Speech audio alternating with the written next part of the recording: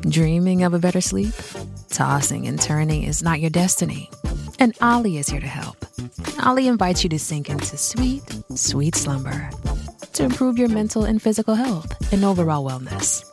More than just melatonin, Ollie's ingredients help you unwind your mind for a delightfully dreamy drift off. Sleep is on the way at Ollie.com. That's OLLY.com.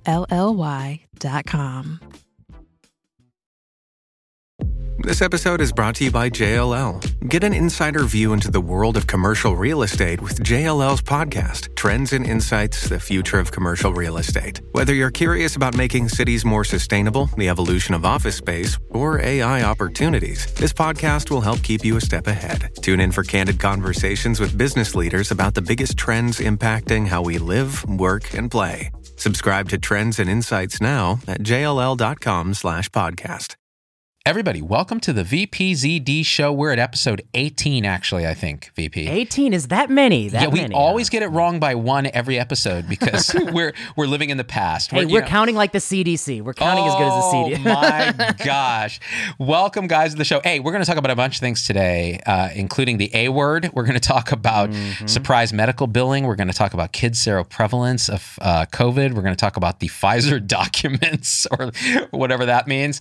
And suspended J&J shot, among other things. But I got to say, you were just saying the CDC. I got to tell a quick story. So, you know, you get a lot of robocalls now, right, VP? Like, you look at your phone, it's like garbage. Like, your car's extended warranty needs to be... Only the robots are looking for me. Only the robots. they're all from the future of telemarketing, and they've come back. Are you Sarah Connor? And so I get a call, and the ID on my phone says... CDC Immunology Georgia.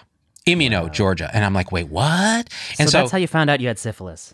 You know what? I didn't realize it was reportable, and I haven't been reporting it. Now that it's I have quaternary syphylis. Like, it's really hard. Yeah, I know, right. They got you. Yeah. It's in the fourth dimension, right.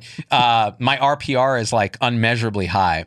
So the CDC got your digits. They somehow got my digits. And my first feeling was, this is a robocaller that's masquerading. They're phishing as CDC. So I sent it to voicemail. Then a couple hours later, it calls again. And I'm like, I know people at CDC. This could be somebody I know. Maybe I'll pick it up. So I pick it up, and it's a human. And it sounds like a young woman. And to be honest, she's having trouble just like, I can't understand her. Like, it's distant. She speaks very quietly. She sounds very young. Like honestly, I guess she was in high school. And I was like, what is this? And she goes, we're doing a survey for the CDC, and we would like to get your input on vaccines. And I said, well, this is interesting. I said, I can do this, but I told her, I said, I only have 10 minutes before I have to be on a call. And she mumbled something that I couldn't even catch what she said. She just said, and then started asking the questions. So I was like, okay, this won't take very long. So we start. She starts asking. First of all, it's very difficult to. She reads very slowly, extremely methodically, keeps stumbling over her words, has to stop, reread the same sentence again. And by the time I figure out what she's doing, she's trying to figure out the ages, names, birth dates of my two youngest kids, or my two children. Are there any children under 18 in the house? So I'm like, well, I don't really want to give you my children's full birth dates nor their names because I actually don't know who you are, but I can give you a first initial. And then she's completely flummoxed at that point and says, okay, maybe let's first initial. And then starts asking, so what are the, I'll tell you, it was such a shit show. I couldn't figure out what was going on. I was so uncomfortable with how probing the questions were that I find. And then I said, so how much longer in this? And she said, it's another 30 minutes. 30 minutes. And I said, what part of I have 10 minutes did you not get? And she was like, would you like to reschedule? And I hung up. Reschedule. Now, you're doing them a favor. Here's the punchline of that. This is the premier public health organization in the world, and this is how they get their data. Formerly premier. That's right. That's not right. Anymore. The agency formerly known as Prince. Exactly. Yeah, formerly known. It was a shit show. I was like, this is how you guys get data. You've hired somebody who's reading off a script who can't even do that, and they're mumbling. I can't hear them. They're miscommunicating, and now you've lost this piece of data because I was going to give you all this data about my kids and their vaccines. You're asking these very specific and inappropriately detailed questions about their identifiers, which is not appropriate. And I was what's their name? Yeah, their full name, their birthday. What's their favorite TV show? You know what? I would have told How long them. is this go? I would have lied and told them, some adult like TV mature thing. So it shook my faith how much in our screen data. time do you give them? Oh, now it's getting punitive to the parents, right? Do you So here's let what I them don't use understand. Instagram? Yeah. I mean, they shouldn't have to call you to ask this information. This information is in registries. Exactly. Don't they know how many kids exist and how many kids have been vaccinated, et cetera, et cetera? Why are they calling you? Well, so now my question to you, Vinay, is do you trust this data? Like, they've screened me out. Like, this reasonably educated, busy person cannot do this survey. Cannot do this survey. So who are they getting information from? I mean, this is the problem with polling. From right. Like if they robocall me to ask me who I'm going to vote for, I'm smart enough to. By the way, this is your first mistake. I'm smart enough to know I'm not expecting this call, so I don't take it. Oh yeah. Why? Yeah. Who? You got a call from CDC first? If it's not Rochelle on the end of that line, I'm hanging up. And if it is Rochelle, I'm going to give her a piece of my mind. But, yeah. I mean, could you imagine? What do you talk? I don't know. I guess, and then you see it's some amateur hour. Oh God, dude, it was beyond amateur hour. I mean, I feel bad for the lady who was trying to do the survey, but at the same time, I was like, this is a premier organization. At least get your shit together if you're going to do these surveys, because otherwise the data means nothing. It's so skewed. I mean, all polling is hard. Right, all polling is hard. This polling is especially bad, and I don't know, hiring a temp worker to find out if people got vaccinated in this country really does speak to the fact you're running a shitty organization. Surely, I know we've seen though. I mean, in the last few months, we have seen they do not know how many children died of the virus. They were off by 20% due to a coding error. And the number we're talking about is like, in the 700 to 1,000 ballpark. That was when they, how incompetent are you to not know, is it 700 or 1,000? I would think that's pretty basic. I would even forgive the incompetence if they weren't so sure of themselves in how they message, right? And how they set this sort of tone of surety of quote unquote the science. It's like, well, but the science is clearly evolving, because you can't even, I mean, this survey, and now look, all surveys are hard. I don't mean to, but I do mean to single out CDC, because they ought to be better than that, especially at a time when the data actually should matter a lot. What do you think of this hepatitis in kids thing? Like, they're trying to explore this, and it used to be I'd have faith that they'd figure it out. Now I'm just worried, like, I don't know what this is. Hey, the Brits are on it. Good. We're good. We're good. Thank God. We're good. So at least the Brits are on it. Now, to be honest with you, I only trust the Brits. I trust Muj Savic from the UK and Alistair Munro, and I'm following what they're doing in the UK. it seems like that adenovirus, what is it, 47, or it has been 41, I think. Yeah. 41. Oh, obviously, I always get my 41s and 47s confused. You know me. I have my poster of adenoviruses is a little bit needs to be spruced up. So yeah, I think that's been the leading culprit. And then I saw somebody from the UK speculate that taking children away from any and all infections for 2 years by cutting their ties with the outside world was maybe counterproductive. So we shall see. But yeah, I certainly don't trust the CDC that much. Yeah, I was speculating that too. I was like, it seems like we don't normally. I mean, these clusters can happen occasionally, and adenovirus does some crazy stuff. What's interesting is we use adenovirus vectors in these vaccines. Actually, that may be a good time to talk about what's going on. We'll cut to the chase on the J&J vaccine. Just recently announced that they're saying, hey, you shouldn't really take this unless you're absolutely refusing every other vaccine, or there's reasons you can't get the other vaccines. Yeah, I remember I think I looked it up, April 14th, 2021, I had seen evidence that, like many others, that the J&J vaccine was associated with 1 in 40,000 rate of VIT, vaccine-induced thrombocytopenia and thrombosis, or what they called a TTS.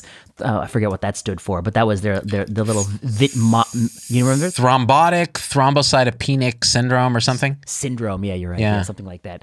TTS. Yeah. I like VIT. It's nice, hard. Vaccine-induced thrombotic thrombocytopenia. Yeah. It tells you who's responsible in that first letter. So I like VIT. And when I saw VIT, I thought to myself, and you read case reports, 22-year-old girl gets the vaccine. She has a cerebral venous thrombosis in the skull and, is permanently permanently neurologically devastated.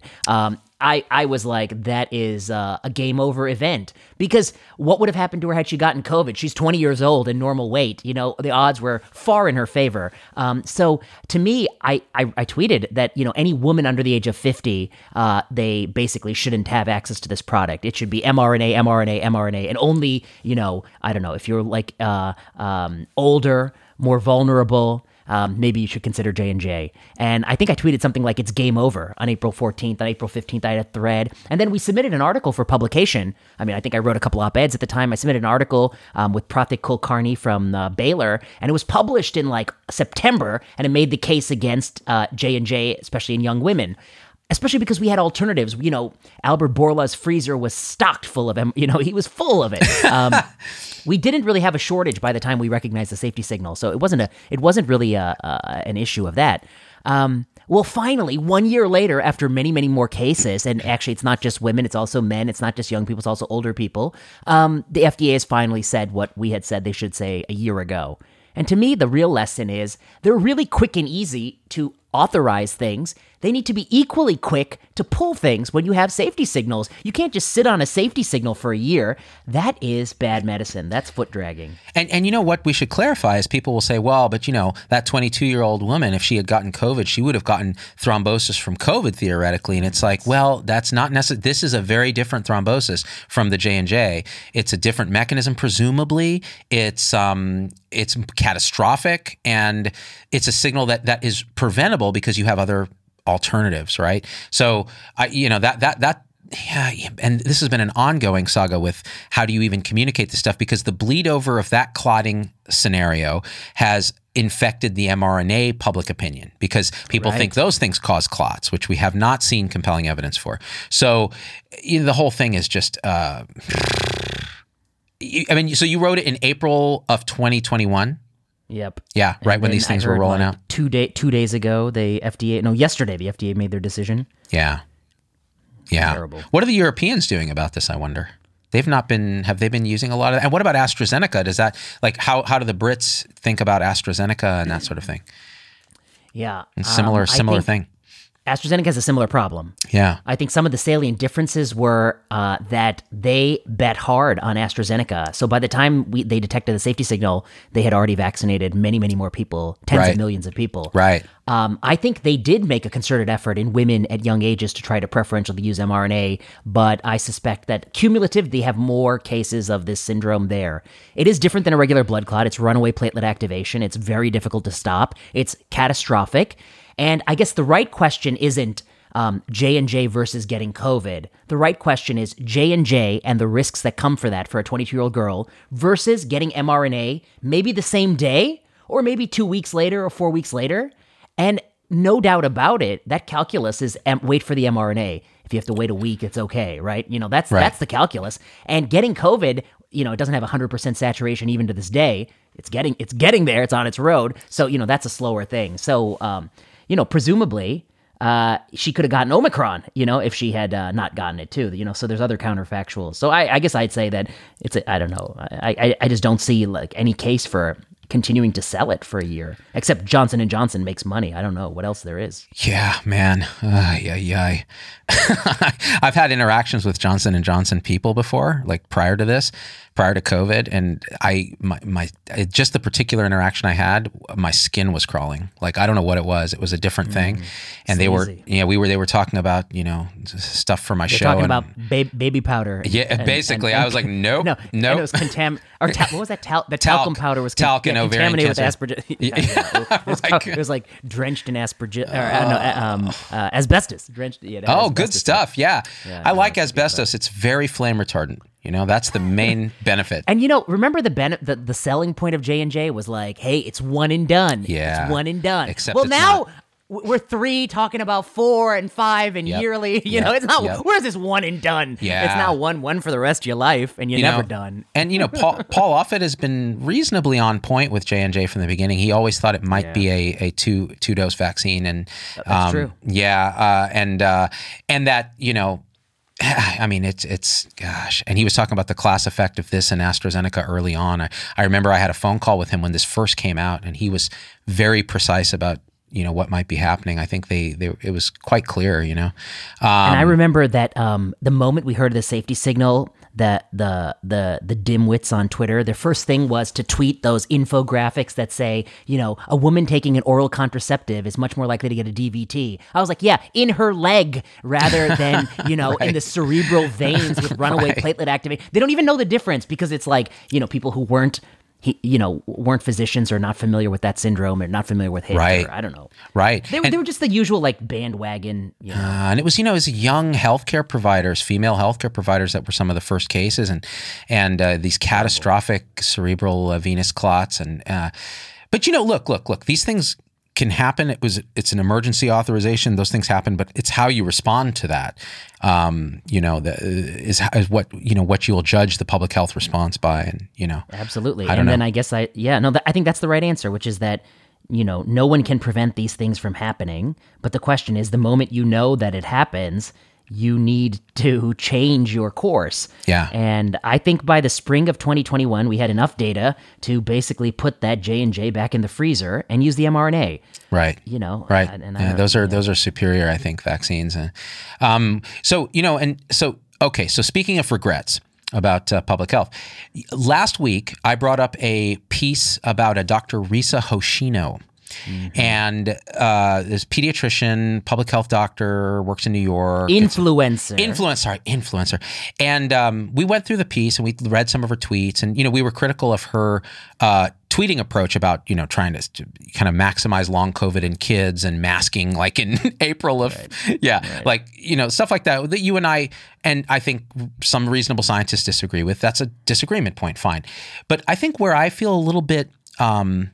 I feel bad personally because I've been a victim of the bandwagon is after that show, I went on Twitter and I just poked around. I searched Risa Hoshino, and the kind of mob that's coming after her, she disappeared, right? I mean, she closed that account or made it private or whatever. And so she's not responding to the stuff, which makes it tough.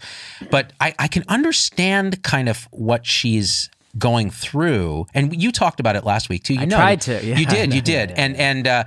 And the truth is, I think what I feel bad about is not talking about the issue, but talking about the issue without first at least making a real good faith attempt to reach her and get her side of the story. Because I don't think she's been able to tell her side of the story. Either she hasn't been willing, or she hasn't been able, or she's afraid, or whatever it is. I don't know. I'm not a mind reader, but I don't think it's fair.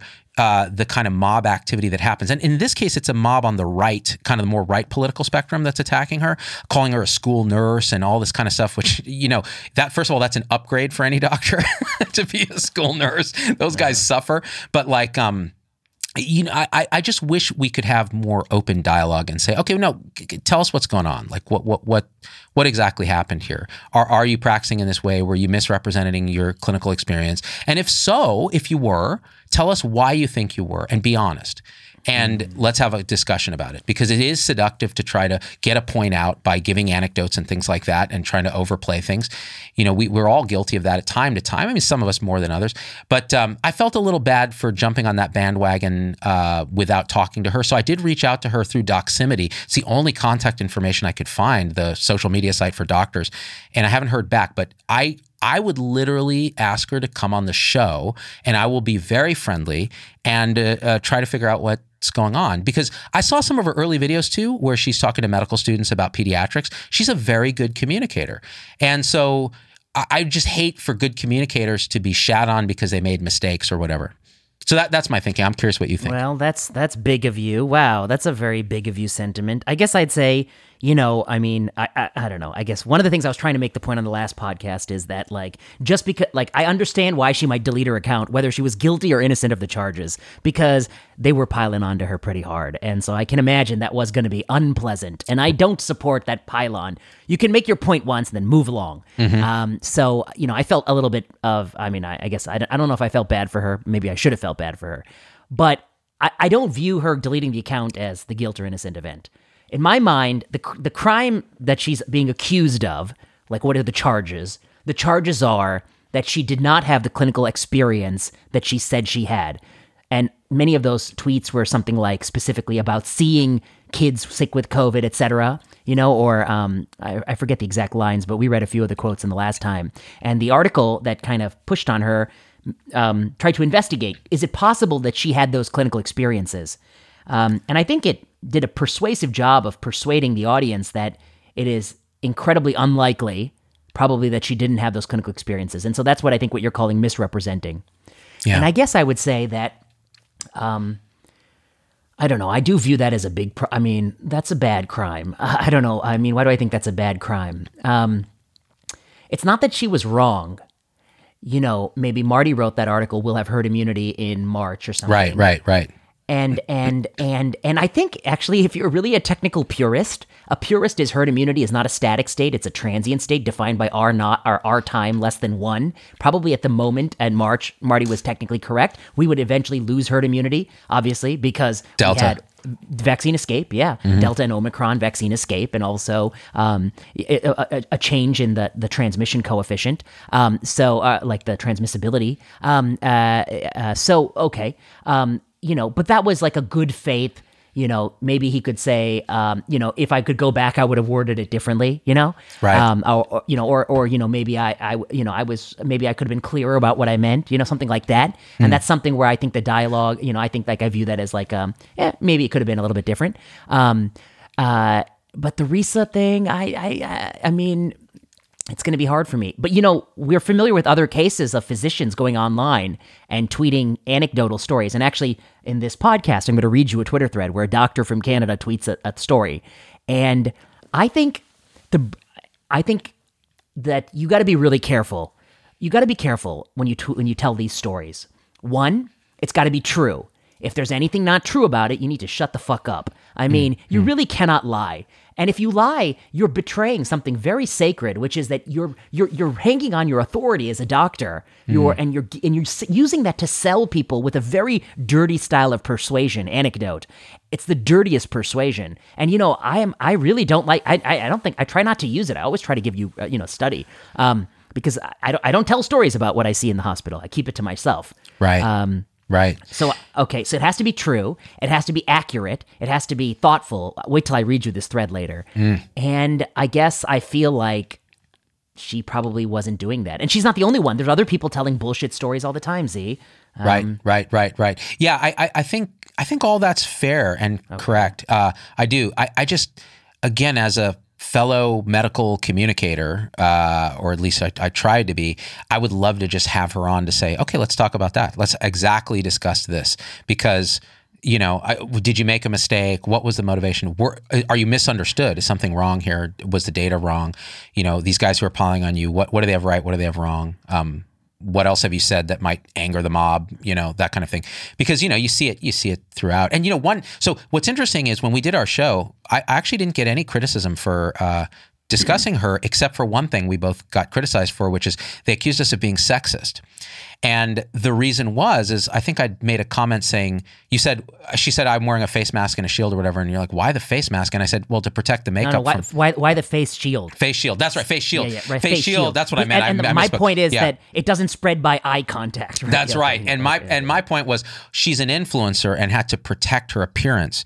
And people thought I was talking about women, but right in that same sentence I says, because both male and female influencers, because I caught that right away. I was like, oh, no, I'm not saying this because she's a woman. I'm saying this because all influencers on Instagram are about the appearance. That's especially physicians. That's the whole thing. In fact, they're statistically more likely to be, considered more attractive than the average person you went to med school with. It's just how it is on Instagram. That's why I don't do very well on Instagram. But like the point being unless you put your Doc Vader hat on. Oh, and we're going to talk about that. Actually, that's probably a good segue. So I don't think we were being sexist. No. Okay. Well, I mean, come on. I mean, it wasn't about. It was about the fact that she is using like many influencers, men, women, people of whatever race, ethnicity, whatever gender, whatever orientation. Influencers use the power of the visual arts, the visual appeal. That's what influencers do. Okay. That's what they do. Yeah. And I will say it is good to like check and make sure you don't have some unconscious bias that's manifesting in some way. And so I always feel when people criticize whenever they say something like that to me, I'm always like, oh, let me feel into that and see if that there may be an element of truth. And I think in this case, I have an unconscious bias, which is I think wearing a face shield for COVID prevention is stupid. That was where I was going with it. That's a conscious that's where I was bias. headed. Yeah, conscious bias. I know it to be stupid. Yes, it was a stupid. yes. But back to this. I mean, I don't know. It's good of you to have some compassion. But let me juxtapose two people: Risa Hoshino and that kid. I forget his name. Albert something. Maybe I should forget his name. He was the first author of the Med Bikini, and they ripped him. Yeah. They ripped this. I was like, right. this kid. Oh God, Yeah. they fucked up. They fucked him up, didn't they? And what did he do? Like every medical student, he wants to go into a specialty. He wanted to go to competitive specialty vascular, and he Right. needs to publish some bullshit vascular surgery paper. They won't take him because their stupid bullshit field, which, by the way, is not known for publishing a lot of high quality research. But for whatever reason, they somehow want every fucking medical student to do some paper before they can go into their fucking field. This is the stupidest fucking. It's a hazing ritual. Yeah. Yeah, it's a you if you want to become a private practice Vein vascular stripper. surgeon, Right. you gotta publish at least 1 or 2 papers early in your career, buddy. Okay, so they put this kid up to this. He goes to the resident looking for some idea. They look in the literature. They see that, hey, look at these urologists. They went on Facebook and they were judging people's accounts for unprofessional behavior. Let's just do what they did in our field, which is, this is medical research 101Z. Right. You just find some bullshit someone else did and you just bring it over to what your fucking thing is. Okay, so this is what they do. They do this fucking bullshit thing. I'm pretty sure they don't believe in it. They don't give a fuck. They just want the citation. This is the reality. They just want a citation. And then, unfortunately, one of the things they judged people on was wearing a swimsuit or bikini. And apparently, I think men and women equally were in fault. Remember, I think we talked about this on one of the first times we ever talked together. Yeah. And but of course, it quickly took on the meme that it was sexist. Again, it's sort of like your point about the influencer. They alleged he was sexist because it judged women for wearing a bikini. But what was omitted from the discussion is he was equally judgy of men for showing their chest and their muscles. Equally judgy. It was stupid because no human being who dips themselves into water should be judged for wearing a bathing suit, right? Because that's what I like to wear when I dip myself in water. And just because you get a doctor degree doesn't mean you have to wear a suit and tie when you go in the fucking jacuzzi. Listen. Doctors have back hair too. Okay, we need to show it off. Yeah, we got to show the full gorilla when I go into there. But then they hung him. They hung him in the court of public opinion for this. Okay. And he apologized, but remember, his apology wasn't good enough. Right. It let never me contrast can be. Okay, so how is it different than Risa? Yeah. One, I think he didn't know he was doing something wrong. Whereas if you tell a story that's not true, I think you do know you're doing something wrong. Okay, that was one difference. 2, he apologized. She didn't. And 3, I think the crime is actually, it's worse to fabricate a medical experience. Yeah. Well, right. Anyway, you're kind. Well, the other thing I think were the accusations that were laid were that she was in Pfizer's pocket and was getting paid for this stuff. And I would love to see that side of it too. I'm sure she did it for this. I mean, I don't know why she did it, but I'm sure that it's like the same reason why people tweet put the Ukrainian flag in their bio. And why do they tweet? Here's a picture of me getting my 4th booster. It's like, it's the same thing. It's just signaling so people like you and they think you're a good person. And I'm the good person because I think COVID is a problem for kids and you're the bad person. And we all have to be good or bad. But now I'm the bad person for this week. And, I think, it's all the same. She's okay, probably. Yeah. I don't know. But your point is she was a good speaker. Yeah. And she could have been a good, maybe she can somehow salvage it, but she can be a communicator if she wants. Yeah, I hope she does salvage it, but I would love to hear kind of what all this is about. But people like that who actually are good communicators, forget about Twitter. I think Twitter's garbage. But when she does video, which is my thing, I like that. I watched her and I was like, she's good. She explains clearly, she does patiently, she's thoughtful, articulate. That's important. And it's rare in healthcare. Usually they're just fucking terrible communicators. And speaking of terrible communicators, Doc Vader, who, your alter ego, may or may not be me in a mask. He had to weigh in on something uncontroversial. I pull him out of Carbonite maybe once every year or so now because I kind of got burned out on Doc Vader because just putting the suit on gives me a panic attack. But he talked about abortion and the Roe versus Wade, the R2D2 versus Wade and decision. This is what people are waiting for, Z. They want two middle-aged men to have a conversation about abortion. That's about what they women's want. reproductive rights. Of course, and that's what they were asking us. I don't know why they wanted our opinion. No, okay. Yeah, no one did. Yeah, no one wants our opinion. I'm pretty sure nobody wants this.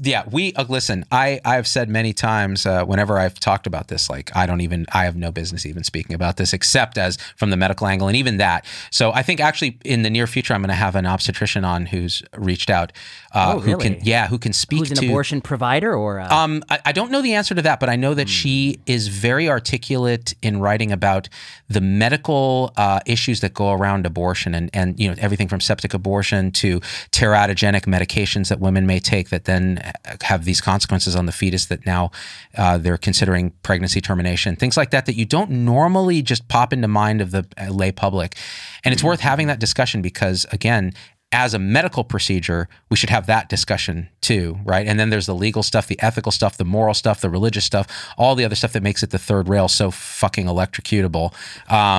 So many dimensions, and I don't think I certainly don't think we can cover it all. And I think there's two parts to it. I mean, there's I just want to talk about describe the events that occurred this week and analyze it. And then there's the separate question, which is what ought to be the case, and that's the thing that's the hardest rail. But let me walk you through some of the things that I saw this week because obviously it swallowed the whole world. I mean, I think it's probably the single biggest story of the week. Yeah. The leaked document, and the leaked document is the first draft by Sam Alito, representing the majority opinion. So I think that you may get a sense that in a straw poll vote, they have at least 5 votes, and I think it's reasonable to speculate those 5 votes. And Politico's reporting the votes are Gorsuch, Kavanaugh, what's her name? The new one, Amy Coney Barrett, yeah, Coney Barrett, and then Thomas and Alito, right? That they're the 5, and then there's the chief. And then there's Breyer, Sotomayor, and Kagan. Right. And Breyer, Sotomayor, and Kagan, we know how they're going to vote. They're going to be, pro Roe v. Wade and continuing, the precedent. And the chief, I think, he's a tough one because on the one hand, I think his sentiment is probably in line with this document, like what he believes. At the same time, he is a big proponent of stare decisis, which is like adherence to past precedent, because adherence to past precedent is a virtue in and of itself because it creates stability in a society. Right. People know you don't keep flip-flopping. And that's also why, like in reputational matters like FDA, it's very important, even if they fuck up once, to keep doing the same thing. And I'm not suggesting that this is a screw-up or not. I'm just saying that you stick with what you're doing, even if you think it's not what ought to be the case. Right. So that's the chief. And then these 5 people. And then this first draft majority opinion looks to be like a full-throated overturning of Roe v. Wade, which is the Supreme Court's decision from 1973 that says that in the Constitution, you can find the basis for a right to abortion. That means that no state or local government can pass laws that restrict abortion because it is a constitutional right. And I think one of the things people realize is why do we have constitutional rights? We have constitutional rights to prevent even the majority, a local majority, from usurping free speech, for instance. So it's codified as a right to prevent majority rule. It's a check on the majority. It is a check and balance on it. So anyway, this is the first draft and it was leaked and it creates this big sensation. And the one thing I never saw anyone say was everyone thinks that the person who leaked it was probably a clerk who has access to it for one of the liberal justices. And they think that it's the clerk for the liberal justice because they're upset by the decision. And I think indeed that could be the source of the leak. Mm-hmm. But the other potential source of the leak is it could be, I think, actually somebody on the conservative side. And I'll give you an argument for why that might be the case. The first draft of whatever they're doing, that's not the final draft. And maybe they sent out the first draft and a couple of people who voted were like, oh boy, this is a little hot to trot. Right. So you know what? Maybe I'm going to flip. Maybe I'll talk to the chief, and maybe me, Chief, Breyer, Kagan, we'll create a new little group of 5, and we can carve out something that's kind of an in between. Maybe preserving parts of Roe, but limiting abortion. So that it can't. So that it has some limits in terms of how many weeks the woman can be pregnant. Because I think that's the Mississippi law that led to this sort of decision. Right. So they might carve something out in between. Now, let's say you're planning on carving out something in between that you're gonna strip away some of the protections of Roe, but not the whole thing. And if you were going to do that, I think it's very strategic to leak the first draft because everyone gets so outraged and upset that they're going to do away with the entire thing. And then you come in 1 month later and you do away with a little bit. And you know what? I bet they won't even care. I mean, some people will care, but it won't have the same. They've already sapped, you know what I mean? They've sapped the outrage. So this is a phenomenon called anchor pricing, where it's really what it is. It's the same exact thing. Now, okay, I think that's really an interesting line of reasoning. I don't know if it's how the law works or how they work, but it's just fascinating to hypothesize that way. Because then you could come back and even have some restrictions and people would be like, woo, we dodged a bullet on that. But I'm just not sure. It's really interesting because I'm not a legal scholar. I don't know much about the law, but, I'm just thinking about the medical repercussions of it, the social repercussions of it, the moral repercussions of it. Like all those pieces make it so complicated. One thing that I've learned over the years as my own mind has expanded into these different ways of thinking about things is that everybody's partially right on this issue in some way. And don't say that. Even that's going to get you in trouble. I know. Yeah, I'm willing to take the arrows for that one. And I have before. And so I think we have to, have the conversation from a place where we're not assuming, ill intent. Now it's hard because you have extremes on both sides of it. And the people say there are no both sides of it. There's just this. And it's like, okay, let's take that off the table for a second. There are people that are quite militant on the very edges of this issue. Like Doc Vader. Let's outline. Oh, Doc Vader. Doc Vader is pro infanticide. He's pro. He thinks the limit of viability is in your 70s. So basically, you can abort Obi-Wan Kenobi, and that's okay. But and I think that's funny, and it's like it's the extent of the argument. But there is a philosopher, Peter Singer, and Peter Singer has always argued that he believes that there's nothing magical about the moment of birth that confers the privilege of, that confers all these things. And he actually is a supporter that under some circumstances, parents could have the right to terminally sedate a very sick child and things like that. Some might call infanticide, yeah. It feels so taboo, but honestly, I think you have to be even able to discuss these philosophical issues because, again, it affects where you're coming from in your moral matrix and what are the societal repercussions? Are there medical repercussions with abortion? Even the medical repercussions for women are so nuanced and powerful that that's why I need to have a really good expert on the show to dive into those. And I've already kind of I've done videos a couple of years back that got plenty of anger from all sides. Of course. Yeah, because I was like, well, this is these are the issues as I see them. And they're like, yeah, now we're going to shut the hell up. I'm like, okay, I will. I'll have Vader say it. Vader basically says that the only way you can prove that a fetus is a life form is if when you kill it, it comes back as a Force ghost. And he's like, and I've seen no fetus Yodas haunting the abortion clinics. So I'm just saying, you may be pro-choice, you may be pro-life. I'm just pro-force. That's all it is. It's a good voice. I was curious and I asked some people, because I work with like an international group of researchers, what their rules were in their country. And I think I heard that in the United Kingdom, abortion is generally protected until 28 weeks. And then from 28 weeks to, delivery, it's sort of based on medical need, et cetera. And in Canada, I think it's 23 weeks.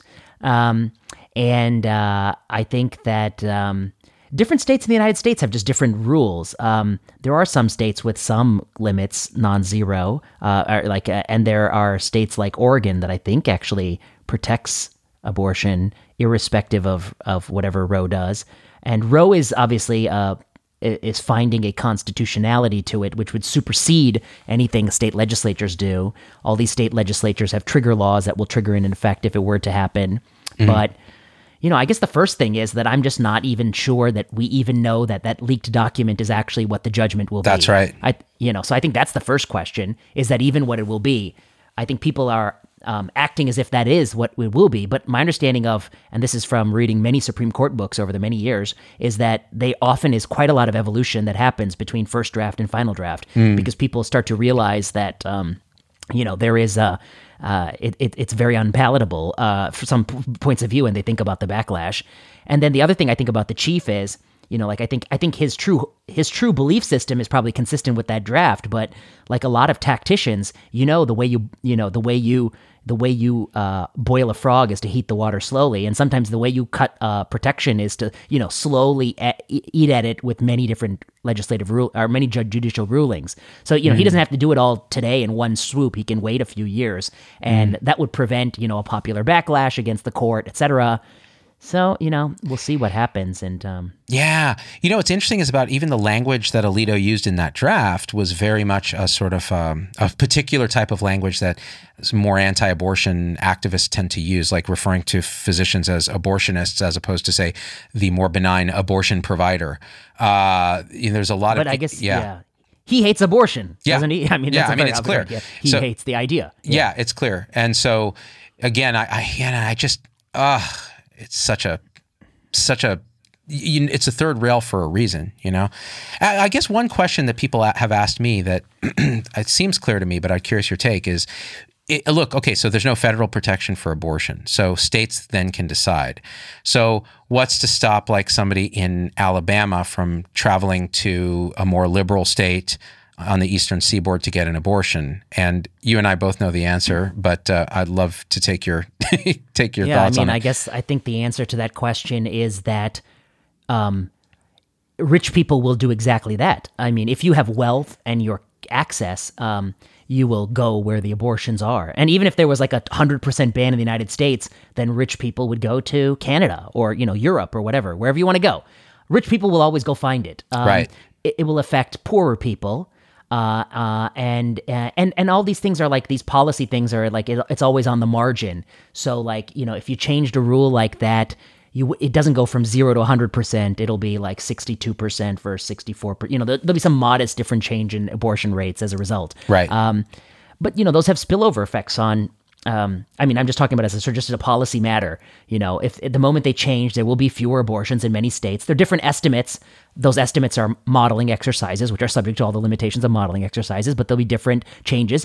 Even within a state, it won't be the same within a state because the distance you are from the county line or the state line, that will also play a role, right? So even across a state like Texas, if Texas abuts a state, there'll be parts of some of these states that it abuts a state where it will be legal, and they'll have less abortion in those, or more abortion in those counties that abut the state. So It will really, it'll be a very complex thing. Yeah. And again, like who's making the decision state per state? Is it really a popular vote thing, or is it really the in-charge government is, which may be a minority government, It's just tough. Again, it gets to the question of like, is this really popular rule? Are we protecting minority opinion, majority opinion? It's pretty complicated. Mm-hmm. Yeah. But I said, I had Doc Vader say this. I'm like, he's like, you want my opinion on this? I think I'm very entitled to give my opinion. I'm an authority on the subject because I'm also a domestic abuser who, murdered my wife in a fit of rage. So I think I'm very much qualified. And this is the thing. I think a lot of people who are talking about this, ourselves included, like, we can talk about the medical stuff and some of the ethical stuff, but really, I would just love to have a good OB-GYN doc to come talk about at least the medical side of it so that people can understand that, because I don't see enough of that on the news too, when people talk about these things. But I don't know, dude. There's days when I just wish I was aborted. Like I was born in 73. I'm like, I think I just came in right before the ban was lifted. And I just barely squeaked by. And then I'm doing my taxes and I'm like, why wasn't I just aborted? It would have been easier than filling out this form.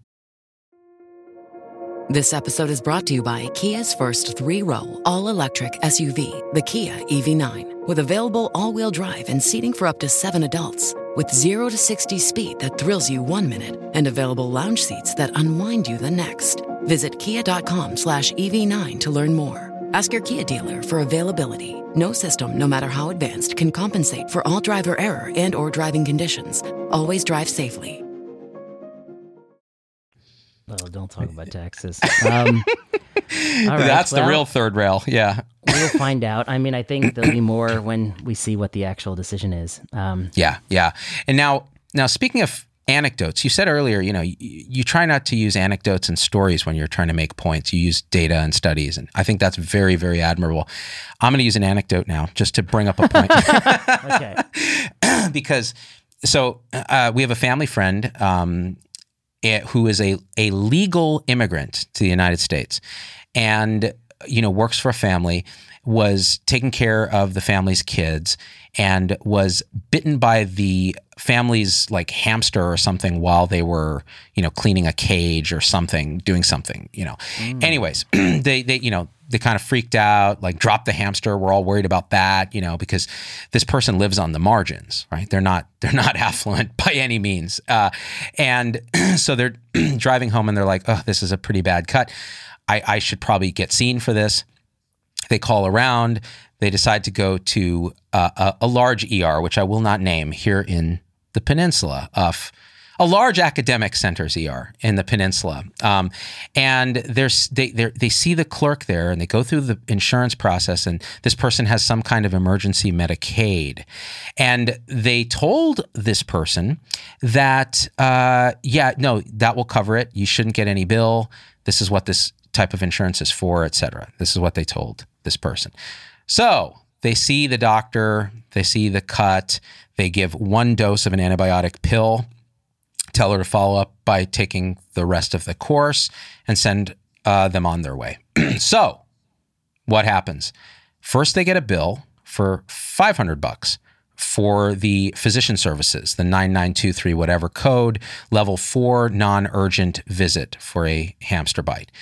The next bill they get is for $4,500, the Chargemaster bill, which they've graciously deducted insurance adjustments, and it's now only $1,800. So her total bill is whatever, the $1,800 plus $500.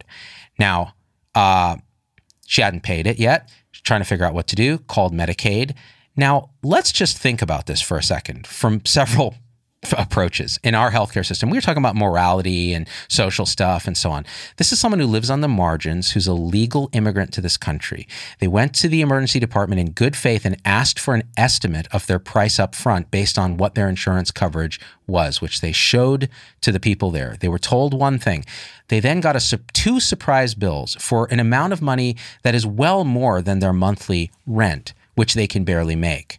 And they're expected to pay this.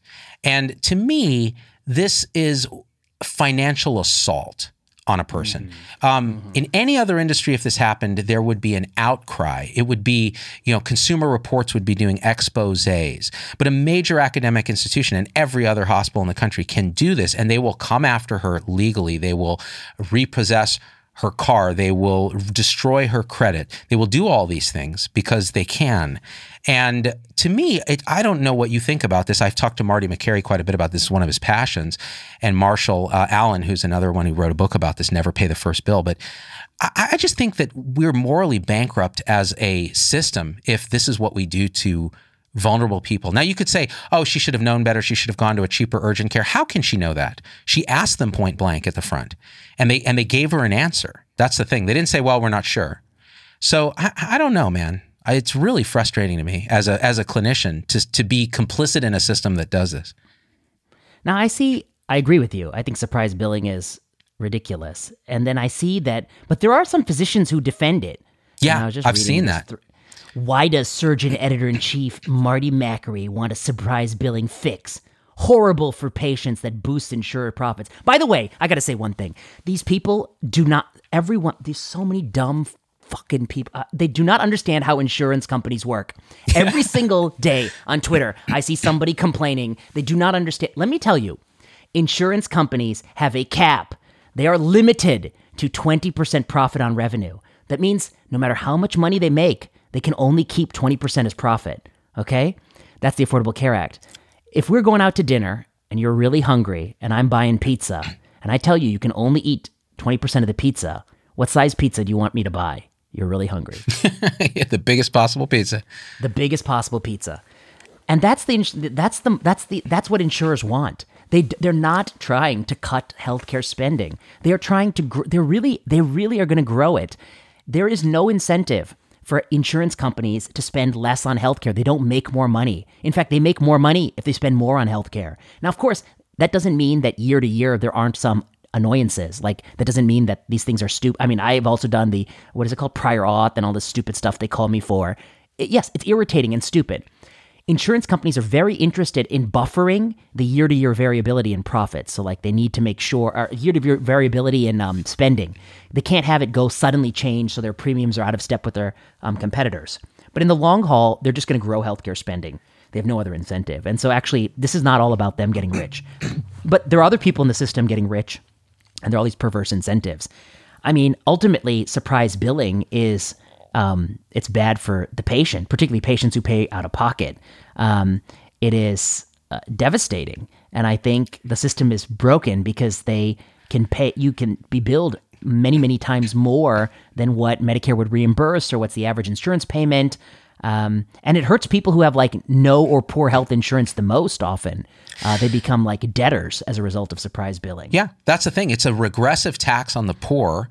And you're right about the growing the pie for insurance companies. I did a piece on that, the $20,000 throat swab for strep. And insurance just gladly paid it because they know that next year it's just going to expand the total spend and their percentage will go up. And that's totally fine. And that was a unintended consequence of Affordable Care Act. And you're right, all the middlemen. And then, of course, the hospital has to play this game with ChargeMaster because it's got these opaque contracts with the insurance companies that its competitors can't know about and other insurance companies can't know about. And there's all this, non-disclosed stuff. So it's completely untransparent. There's no way that you can make it competitive without destroying that opacity. And it's a bit of an oligopoly to begin with. And so as a result, the consumer, the patient, has absolutely no chance. And these doctors who are upset, a lot of them, they're upset because they are considered out-of-network providers. So the surprise bill that the patient gets is an out-of-network provider bill because the insurance company has excluded them from the network.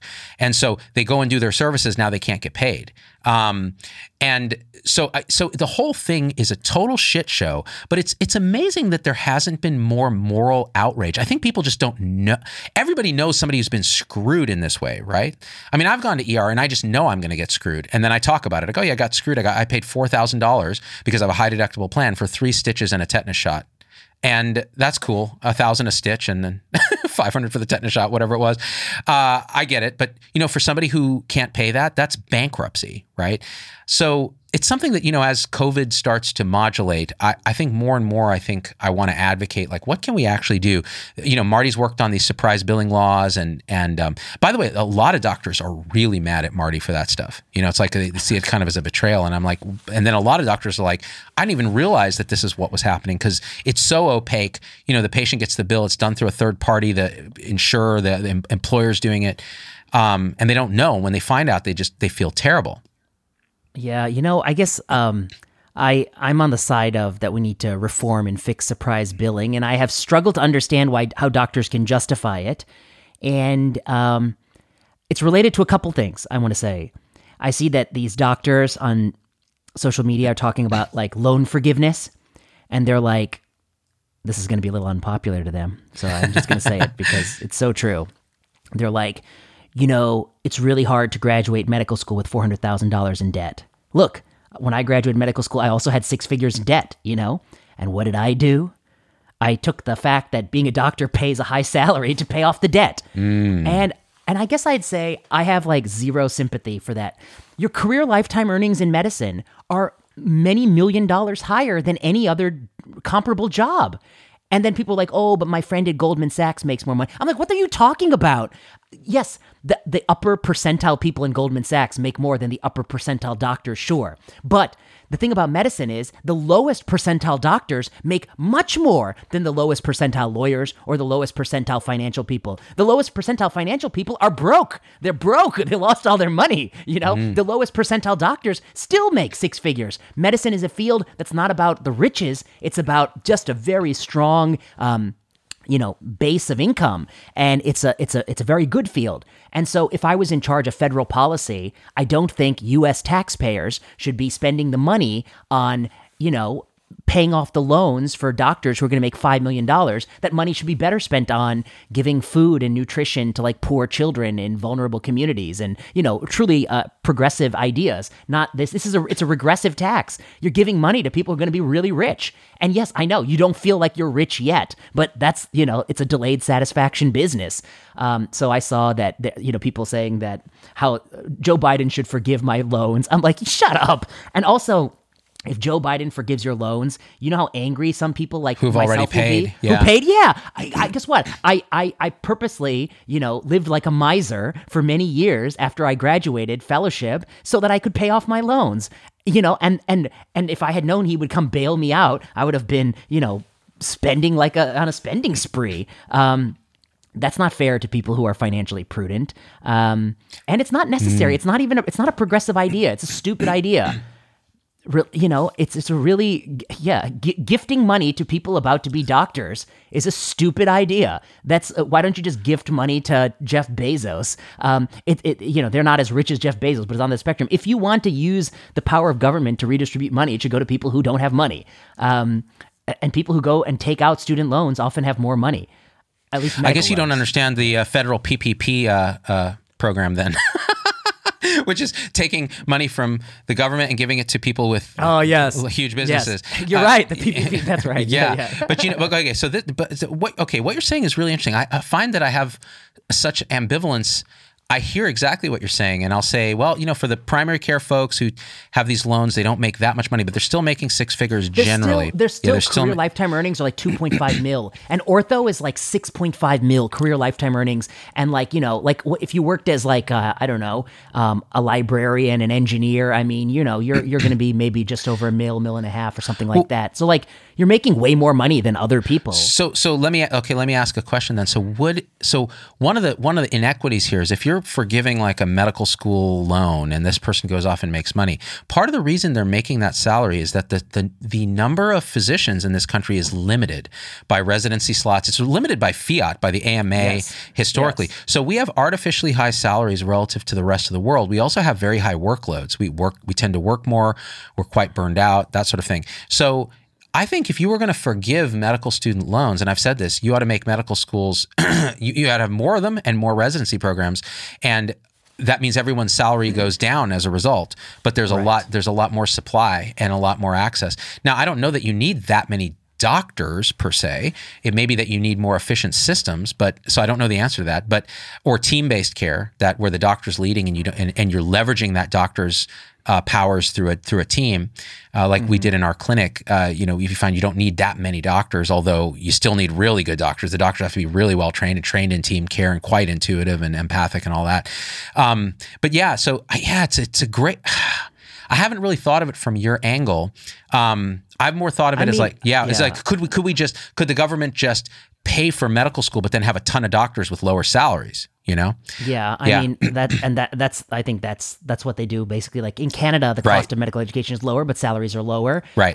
The surprise billing, it's like, if it weren't for surprise billing, I wouldn't be able to make ends meet and make $500,000 a year. It's like, okay, well, maybe make $500,000 a year. Okay. I guess I'd say how can anyone look I have a friend from high school. He didn't go to college. He worked in the telemarketing business on the phone thing. He worked his way up to manager.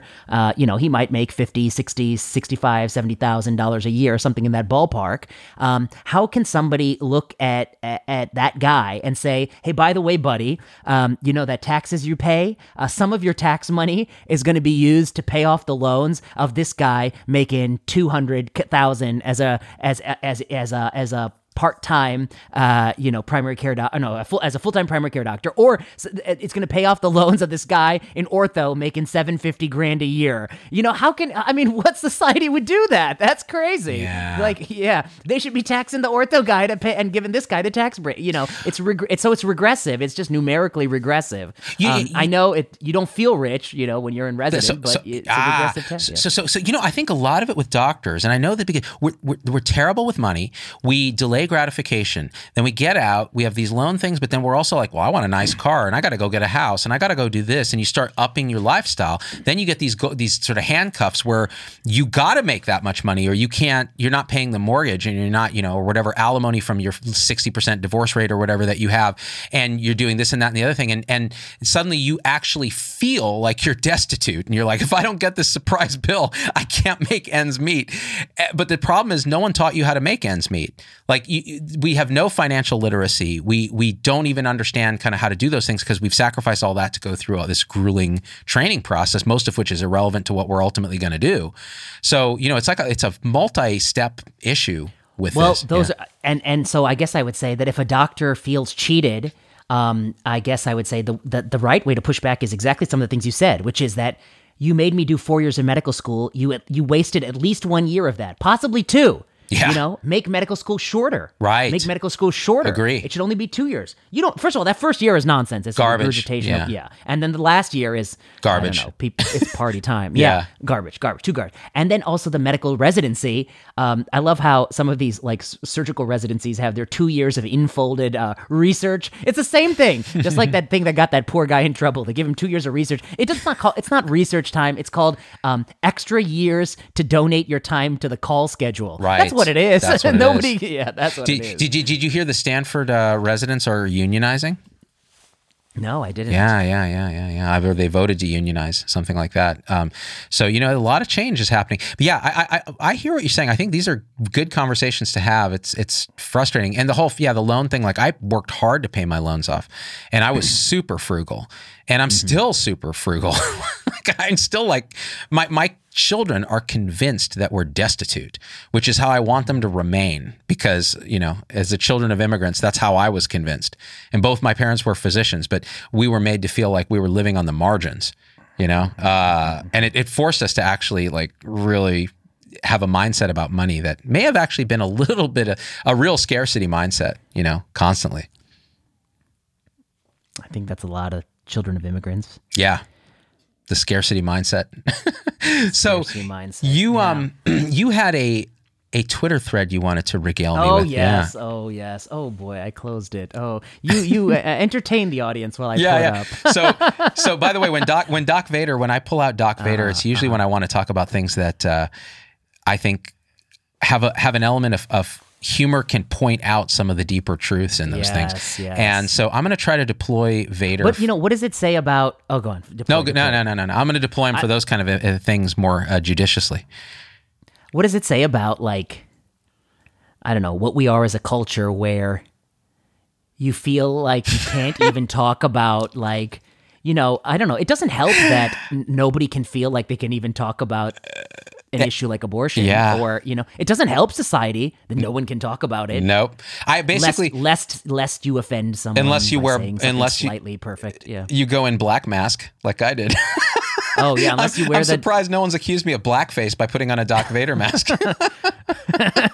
You know why it's so powerful? It's because you're clearly doing a character. Yeah, and it's doing a character allows you to really take things to absurdity. Yeah. Which is illustrative of, I think, the fact that, taking a hardline position in any direction on some of these issues is very difficult.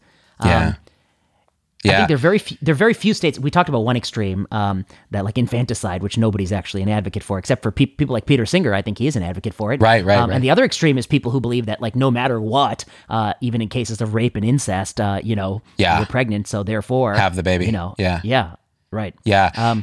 I found the thread. Okay. You want to go there before we dig our grave even deeper? I'm terrified by just how you framed it. By the way, Doc Vader, I had Doc Vader do a skit where he had to deal with an airplane emergency. Don't you hate that? Is there a doctor on the flight? And Vader's already 3 drinks in to his martinis. He's coming back from a bullshit conference that taught him nothing, but he got the CME money to pay for it. He was mostly on the beach in his Vader bikini. And then some guy syncopizes in the back and craps his pants, and he said he's waiting, like who's going to raise their hand, and a psychiatrist raises their hand, and he's like, "Thank God, this patient is dead." but at least I can finish my drinks. I don't have to get the crappy free champagne they give you. Like, it's all liability and no reward. Anyway, so have you ever responded? I responded twice in my life. I'm gonna be honest with you. I've been on so many flights. Never once have they called for a doctor. I can't believe it. It's shocking to me, actually. Like, you want to live? Be on my flight. It's like some statistical correlation that just doesn't happen. So you're telling me twice you had to? Twice, and it was on the same trip, like going and coming, and these are long international flights. Gosh! And, wow. So you can you tell those stories or no? I don't. Probably better not. Yeah, probably better. Maybe someday when I write my memoirs, but. But Did I will it involve jumping out with a parachute on your back? There's one interesting thing that happens. They call for the doctor, and then you go up there, and it's a little bit of a competition. Somebody's like, hey, they're like, I'm in, no offense, but they're like, I'm in radiology, and then they're like, okay, well, or like, I'm a pathologist, like, and then I'm like, well, I'm internal medicine hemonc. Okay, you're in the front of the line now. But then somebody comes in, I'm pulm critical care, and I'm ENT. Here you go. Okay, now you go. It's a little bit of a that's awesome. No, I'll tell you one. I was on a flight to like the national conference, and there was a medical emergency. And I literally was on the flight, and like 4 of my fellows got on the flight and sat behind me. Oh, wow. And then they called for a doctor, and I looked back at all 4 of them, and they're all like, oh, sorry. And then I was like, I had to do it. I was like, come on, step up. The attending has to go do the code. Yeah, the attending has to do. Oh, man. Okay, let me tell you. Oh, well. No, go ahead. I got the thread, but first I see a thread that says, a thread about why excluding entire professions from student loan forgiveness would be bad policy. It's not bad policy because, I'm sorry, you can't take tax money from poor people and give it to rich people and call yourself a liberal. Right. That's not a liberal idea. And if you think forgiving, even if, I know it's not, there is a problem. Primary care is undercompensated, but there's a different fix. There's a different fix than taking. Okay, anyway, here's the thread. This is like a Canadian. Apparently, it's an actual doctor, which I find baffling. But it's called a COVID story with permission. They always add the with permission to cover themselves. And it truly went viral. A healthy healthcare professional in her 30s, vaccinated times 3, successfully avoided COVID for 2 years by taking sensible precautions within her control, assisted by sensible collective protections in place. Okay, in other words, she was rich and had her own house. She is a rich person who has her own house and is not, doesn't have to go work a job and had low risk of COVID. That's sexist, Vinay. Okay. Well. You're saying that because she's a woman. Someone's going to say that about it. So I thought I'd just get out of the way. I don't think I said it could be a man. Okay, we'll say they. Say woman or man. Let's use the right pronouns. They. I think it said professional, so it would have been sexist to assume it's a man. Oh, because, I got you there. Got you there. Gotcha. Damn, dude, you outwoke me. All right. Yeah, all right. I woke you right up, my friend. Yeah, dang, dude. Woke you up. The okay. awakening. Okay. The awakening. Okay. That's the first tweet. The next tweet. That all changed on March 21st. Oh, why? What happened? March 21st with the remove. Yeah. The Ides +6 of March. Yeah. The Ides +6 with the removal of mask mandates in schools and other protections in Ontario. Within 2 weeks, one of her, it does say later she's a woman. Okay, one of her young children, vaccinated times 2, was infected with SARS-CoV-2 and brought it home, infecting the whole family, including her husband, vaccinated times 3, and 2 other children not yet eligible for vaccination. Wow. 3 kids and the family that get COVID. Et tu, Trudeau? This is terrible. This is the Ides of March +1, +6. Oh my God! What did they do? It's a nail biter. Tell me, they all died, right? They all have long COVID. They're all on ventilators, right? Vinay? Well, it does go. It's quite a story, my friend. Oh my God! Please. Okay, only 1/3 of 5. Well, first of all, the implication that it was the dropping of the mask mandate that did it. I think right now we actually have 2 good studies. We have a regression discontinuity study from Spain showing that cloth masking does not improve outcomes between the ages of 5, where it wasn't mandated, and 6, where it was. And then we have that Finnish study, beautiful study, Helsinki versus Turku, where the mask mandate at the age of I think it was 10, 11, and 12 didn't improve outcomes. So the idea that it's removing the mask mandate, I don't think that necessarily is it. It could be also that removal of a mask mandate coincided with the fact that people are out and about and doing all sorts of other behavior. Right. I mean, eventually you can't live like a hermit forever. Okay, right. So number 2. Or the next thing, only 1/3 of 5 to 11-year-old Ontario children have received 2 vaccine doses, a result of the complete failure of officials to communicate their value. Really? It's only 20% in the U.S. And is that really a problem? In the United States, we have 75% seroprevalence in those ages. They've already had and recovered from COVID. What evidence does anyone have that vaccinating a 5 to 11-year-old who had and recovered from COVID in the past improves outcomes? And even the evidence we have is really antibody titers and symptomatic disease. We don't have great evidence for harder endpoints like hospitalization. Those are kind of confounded studies. Yep. The next thing this tweet says, choosing not to wear a mask and remaining unvaccinated are not self-regarding risks. And then he cites a paper by David Fishman. This is the Fishman Canadian Medical Journal paper. And it's really, it's really one of the dumbest papers I've ever seen, because it's a paper that says, it's a paper that says like, unvaccinated people lead to more spread of COVID in a model that assumes that vaccinated people don't spread COVID and unvaccinated people do. What? And I was like, using an incorrect assumption, we validate the conclusion we like. But if you use the correct assumption that with time, vaccinated people will spread it too, then the model would have a different result, actually. Wow. So it turns out. Wow. Anyway, but this is what we call science. Yes. Science. It's science with a capital S and a "the" in front of it. And the science, yes. Yes, or la science, yes. Here's how you do the science. First step, for about a year, you tweet constantly that unvaccinated people are the problem, a plague on society. A scourge, yes. A scourge, yeah. And then you ask somebody to model you what would happen. No.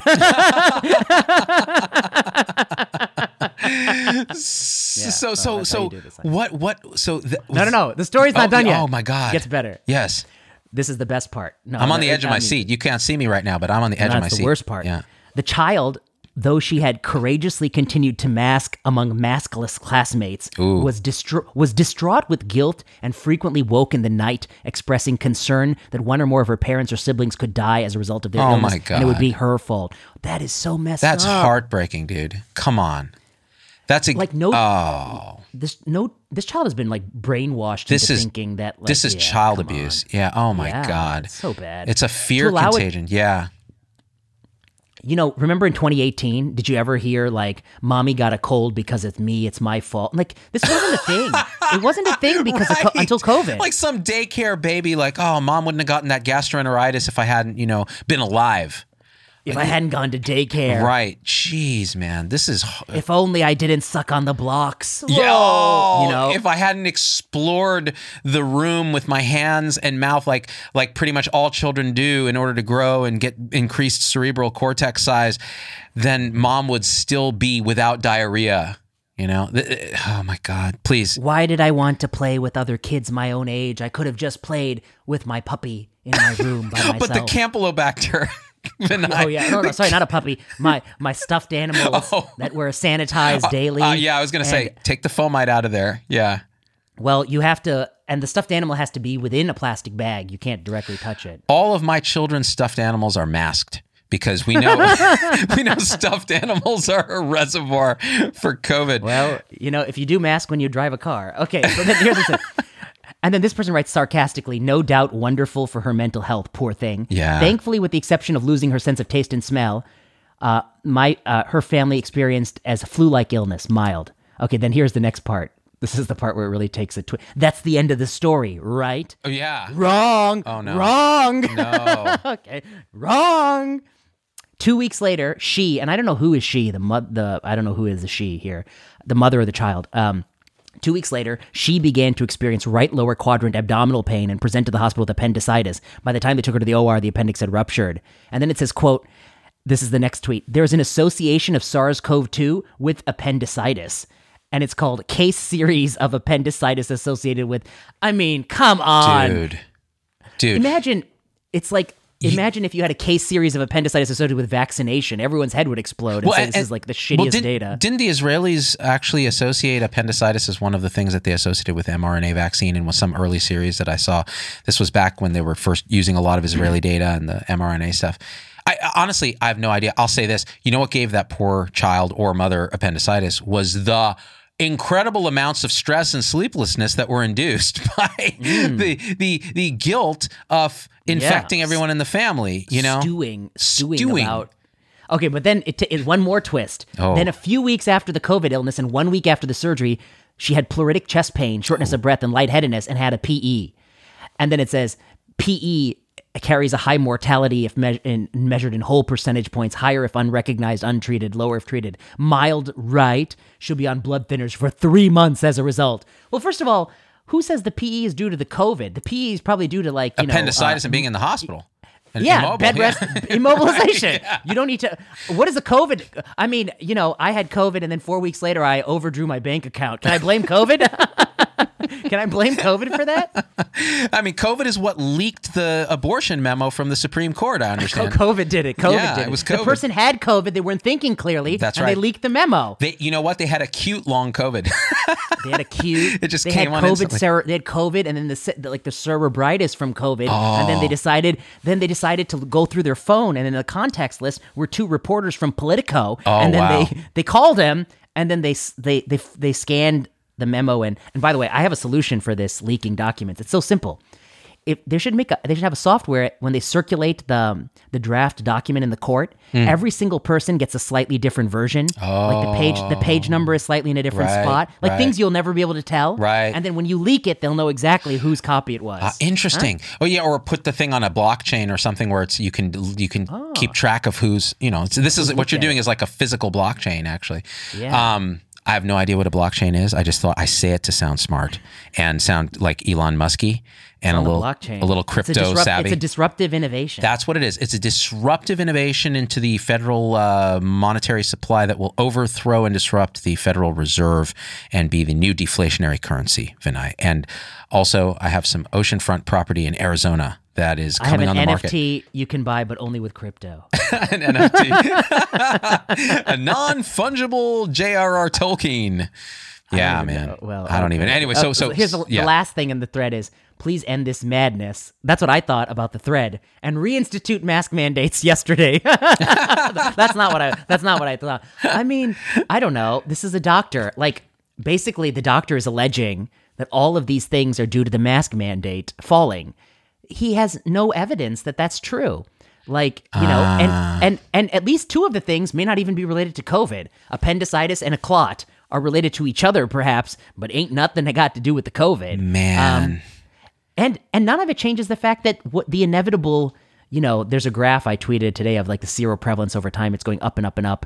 I mean, it's inevitably going to go to like 94 or 5, something like that. Yeah, everyone's going to have this. Yeah. So what do you think the goal of all this is? You want to go full, even if you go full Shanghai, it's just only delaying. Full Shanghai, dude.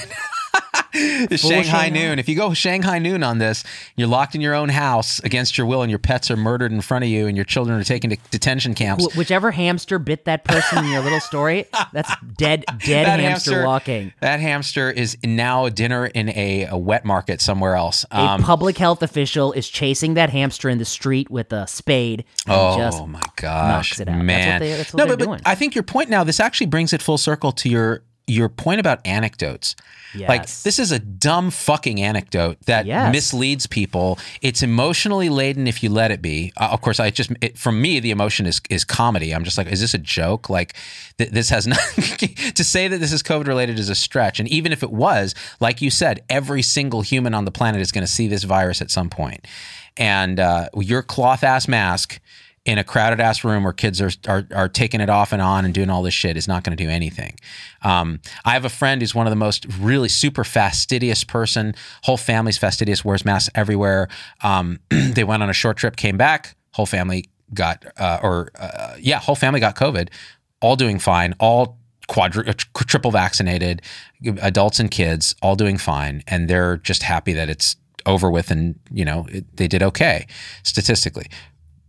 There's no other way to live, I think. You can live other ways, but then please don't impose those ways of living on everybody, because they have costs. That's the thing. Like, you can live Shanghai noon style, but that has a cost, and you can see the cost even in the social fabric of China, where it's almost unheard of to hear this level of protest. Unheard of. Yeah. Now let's see. That's a great thread. Thank you. Thank you for really making me lose my faith in all of society even more. But that's just Twitter, so it's not the real world. It's just the virtue signaling world. Kids. So we talked about kids seroprevalence, 75%. And that's a CDC estimate based on surveys that they did by phone, which were really well conducted. That was not. It's got to be an actual seroprevalence where they measure the antibody. Well, they do, but Yeah. but I'm not. If you put a gun to my head and said, "Are you 100% confident that's the number?" I would have to tell you that I actually guess it's a little bit higher, and I think their methods may underestimate. But anyway, that's a longer story. Sure. Let's talk about the anecdote. The anecdote ties to, you're very kind to this Risa Hoshino. You're not kind to all the fabricators out there. There's other people telling tall tales. Like who? Who would I not be kind to? Come on. I'm I love everyone equally and hate them all. Put that Darth Vader hat on. There it and is. Tell me what you think. Vader would say, I hate all people equally. I would kill them all to death. Every last one. But what about the ones that tell the truth versus the ones that lie? It doesn't matter. Oh, well, for Vader, the liars actually get an upper hand because he's dark side for life. But yeah, everything. He's like Bizarro me. I see. Yeah. So it's like, you told a good story, but it was misleading. I like it. Yes. Please come on my battleship and tell it again to the entire Imperial fleet. Exactly. And what was the name of the guy who actually did the original Darth Vader voice? James Earl Jones, who used to do This Is CNN. Oh, dude. Sorry. Go ahead. You were going to say something? No. Go on. I got to show you. I got to show you something. So I have my computer open here that runs the audio processing for my thing. I want you to listen to this. Watch this. I'm going to go full Vader. Ready? We're going to do that. And that. How do I sound? Has my voice changed? Yeah. What did you do? There are several things, Vinay. First of all, you do not know the power of real-time audio processing through the Apollo rack-mounted audio processor. Now, next, you will join me or die. I'm pro-choice. I gave Padme a choice. Join me or die. She chose to die.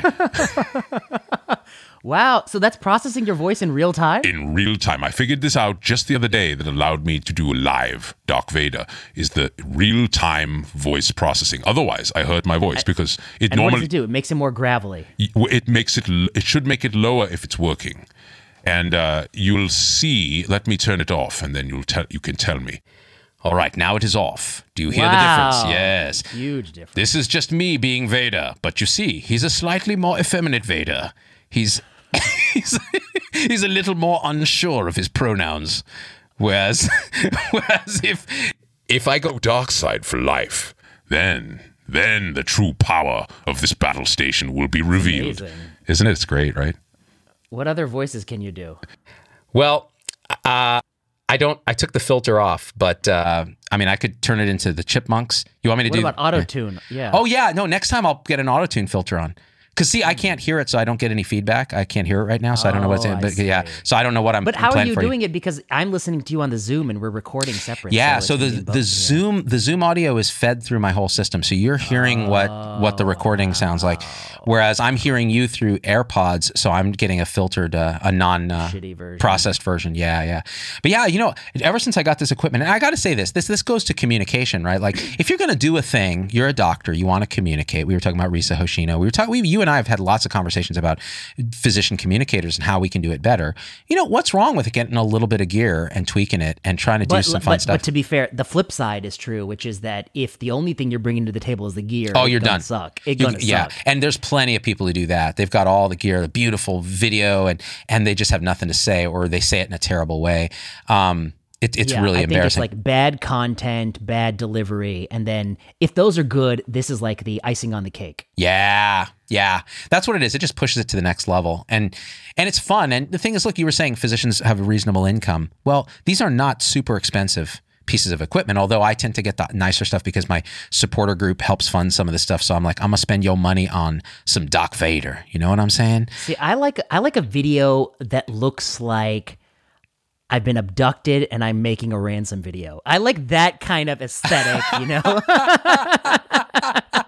that I'm a hostage. I'm in a tiny room back against a wall. You really need to come up with that cash to get me out of here. That's the aesthetic I'm looking for. It's a kind of tense, like you're paying attention because you're like, is he going to be decapitated now? Like, what's going on? Who's just out of frame? Right. Who's just out of frame? Who's just You're out always of frame? wondering. Right. It's Fauci just out of frame.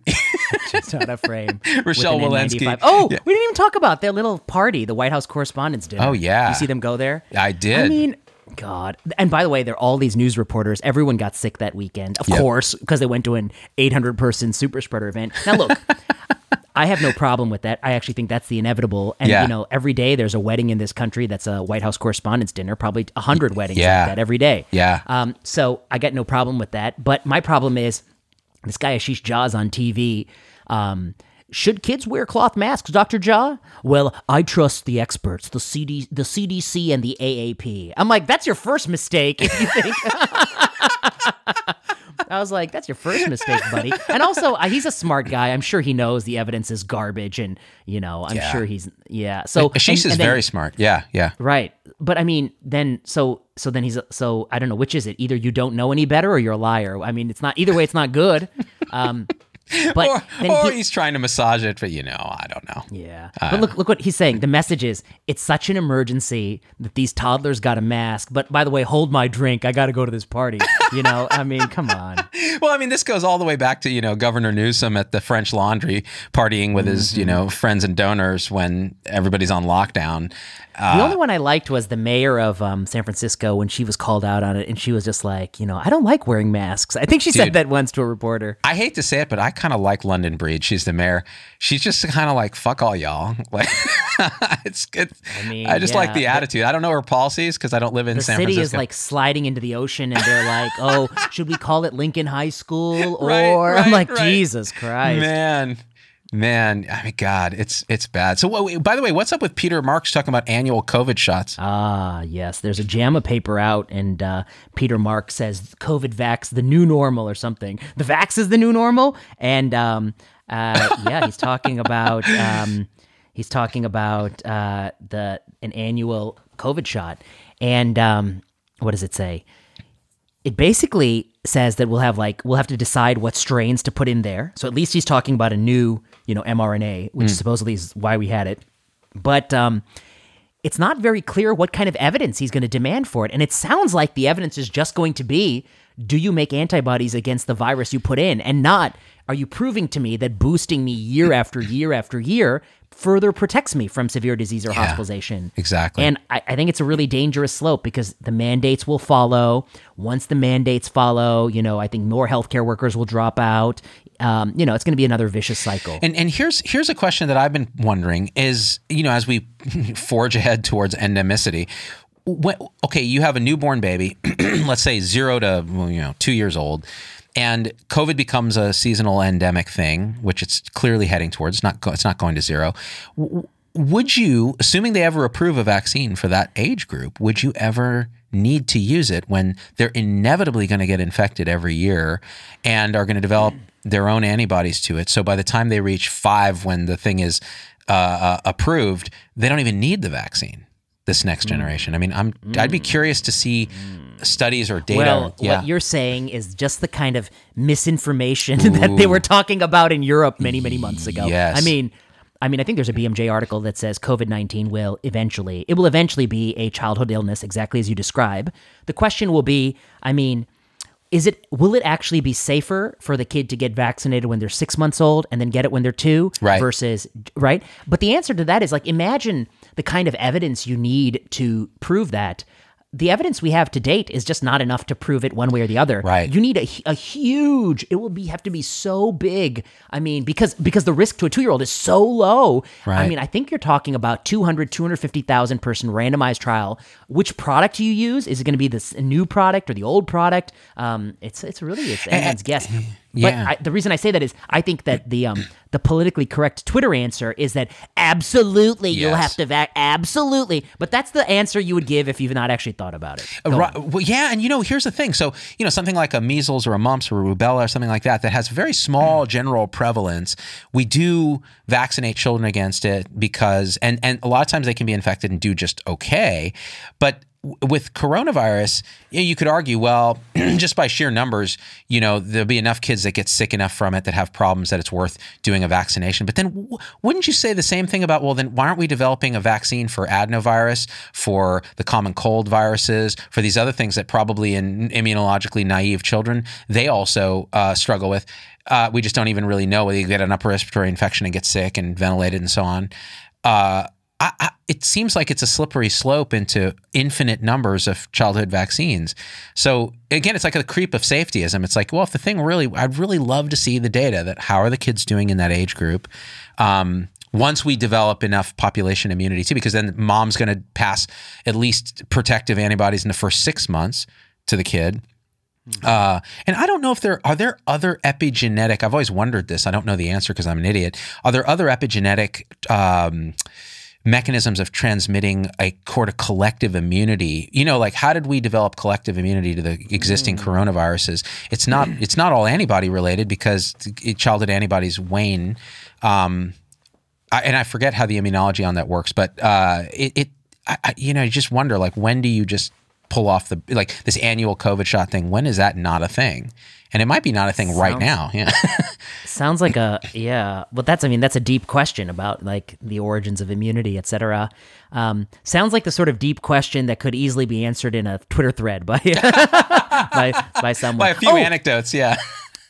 One thing about the Risha saga that we didn't mention was that her co-authors like weighed in on it. Did you see they wrote some long thing? Oh, yeah, that guy. I forget his name. He's he's a young guy, and one of them was like an amateur, an amateur person who comments excessively about COVID, often incorrect, but says I'm always willing to learn, something like that. But I think the gist of it was that person. He's blocked me on Twitter. I tried to see what he wrote. Oh yes, like all people willing to learn. No, I guess I don't have a problem with the block. I don't have a problem with being an amateur. I guess I just have a problem with the content is incorrect. Right. Okay. But I think the gist was that, it's not up to us to like defend her. Yeah. Yeah. I saw that. They basically said, look, we know this has come to our attention. We don't know what the deal is. She's here. She can defend herself if she wants to. They're basically just washing their hands of it, saying, hey, don't look at us. And it's like this is a kind of thing, a very hypocritical thing of people who are perfectly willing to join Twitter mobs, that when the mob turns on them, they're like, wait, what? No. How can you make that guilt by association? I remember my producer had made some ridiculous video and everyone was like, he's your producer. It's guilt by association. I'm like, no. He hasn't worked with me in months, but even if he has, how is that? I'm not endorsing this thing. Like, that's a good point. Yeah. No. The same people who are like, like many months ago, this organization, Brownstone, they asked if they could like reprint some of my Substack posts. Right. And, I was like, sure, whatever. You want to take something I've written and show it to more people? What am I going to fight you? Go ahead. Yeah, no. I want my words to be read by no one. I was like, I'll email my own mother my article. Thank you very much. I was like, no, yeah, show people. And I don't get paid, from them or anything like that. But then I see all these people like, Vinay Prasad is a Brownstone writer. And did you know Brownstone was created by this guy? And did you know this guy 10 years ago was at a dinner party with this other guy, and the other guy knows a Koch brother. Did you know? And I was like, what the fuck does it have to do with me? And they're like, oh, look at you denying your connection. And then these people are caught co-authoring like, I don't know her. I don't know her. This reputational web is really hilarious to me, dude. It's like, dude, who cares? Like, it's really what you're saying that people should focus on. If they disagree with what you're saying, then argue the points, right? Forget about like, there's this dark money that's funding the seedy underbelly of, COVID antithesis. And the same for the Risa thing. They're like, she must have been on the take. She's not on the take from Pfizer. I highly doubt it. I mean, say she got money from Pfizer. Like there was some tweet where like it was a Pfizer ad and it had a picture of her like hugging her grandma with a mask. Oh, really? Yeah. That was part of the article. And that's why people were like, she's, it's a Pfizer thing and she's not disclosing it and so on. And I'm like, you know what? Listen, you go do you hustle. I'm sure. Yeah. But you better at least if you're going to make a point, say, you know, on by the way, you know, Pfizer funds this thing and this and that. I see. Yeah. No, that's fair. Although, you know, it's a little, again, but then you could say, well, then I'm not going to trust her because she. I mean, why can't Pfizer just find a doctor that actually had that experience? It doesn't seem like that experience is hard to come by. Right. Yeah. Like there is a doctor who took care of a sick kid with COVID. There are many such doctors. I believe they exist. Yes. Yeah. Right. So find one of them and have them tell the story. Why you got to find one that didn't? You know, I don't know. Like, why are you finding the one that didn't have the experience? I don't know. Anyway, I thought you were smart, Albert. I thought you have 100 billion reasons why you could find the right person. Albert's the master of the anecdote. Come on, he's you know, she's an influencer. We've submitted the highest level of evidence to the FDA, which is we did it yesterday in Israel. So the gold standard. It's been done in Israel, and ergo it should be done here. I am Albert Bourla, and the circle is now complete. He needs that voice. Yeah, check it out. I'll pitch shift it down even more. Hold on. The circle is now complete. Wow. Is it really low? I can't hear it. But, and then it's like, oh, Dr. Bourla, what's your definition of fully vaccinated? Any vaccine you've had plus one. Too deep. Hold on. Any vaccine you've had plus one. Yeah, that's good. However many you've had plus one. And people say, where'd you get that joke, Z? And I go, I learned it from watching you, Dad. I learned it from Vinay Prasad. That's that drug ad that I had never seen. Oh, man. I saw that This Is Your Brain on Drugs with the egg in the frying pan. Oh, and then the sequel where they smash everything in the room. Oh, yeah. This Is Your Room on Your Brain on Drugs. God, I don't think they convinced anyone not to use drugs, but they were so memorable. Well, yeah, but the people who came up with it were like ad executives drinking martinis from 2 p.m. onward. Like, how can we tell people about the harms of substance abuse? Pour me another drink, Bob. Pour me another drink. What is it? It's 5 o'clock somewhere. Oh, speaking of 5 o'clock somewhere, drunken stupidity, Omicron.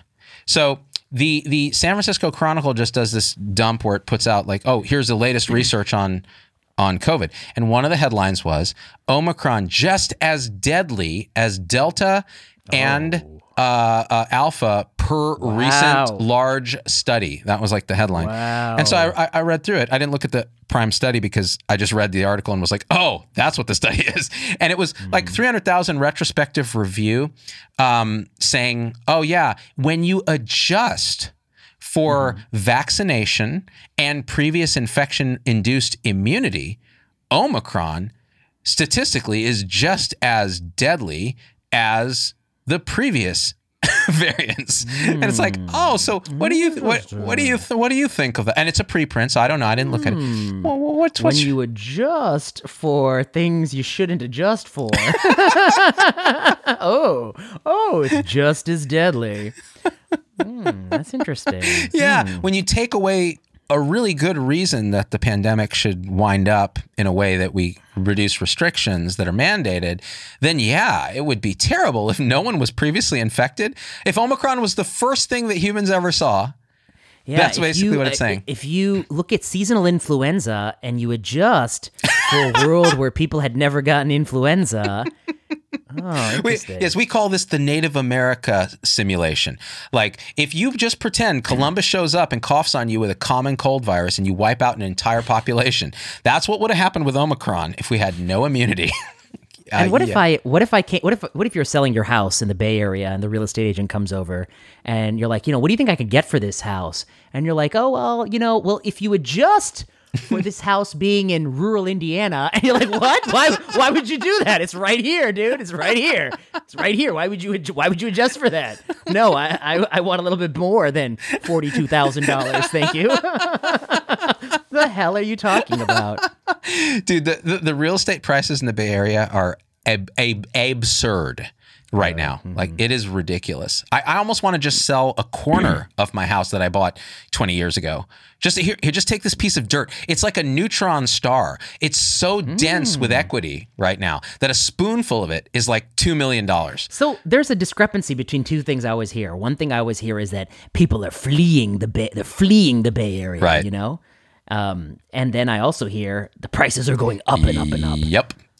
Okay, so how do we reconcile this? The only way I can reconcile this is that the people who can't afford the prices are fleeing the Bay Area, and then more people who can afford it are moving in, but there's net population loss. There's no building, hardly any. It's hardly any housing. So we're just gentrifying the place. But I guess, I guess, but it does speak to the fact that it remains desirable to live here. Yes. It's just that it's unaffordable. Yes, in part because the weather is good. If the weather was bad, that's then nobody would want to live here. But see, people want to live in New York, and the weather's shit.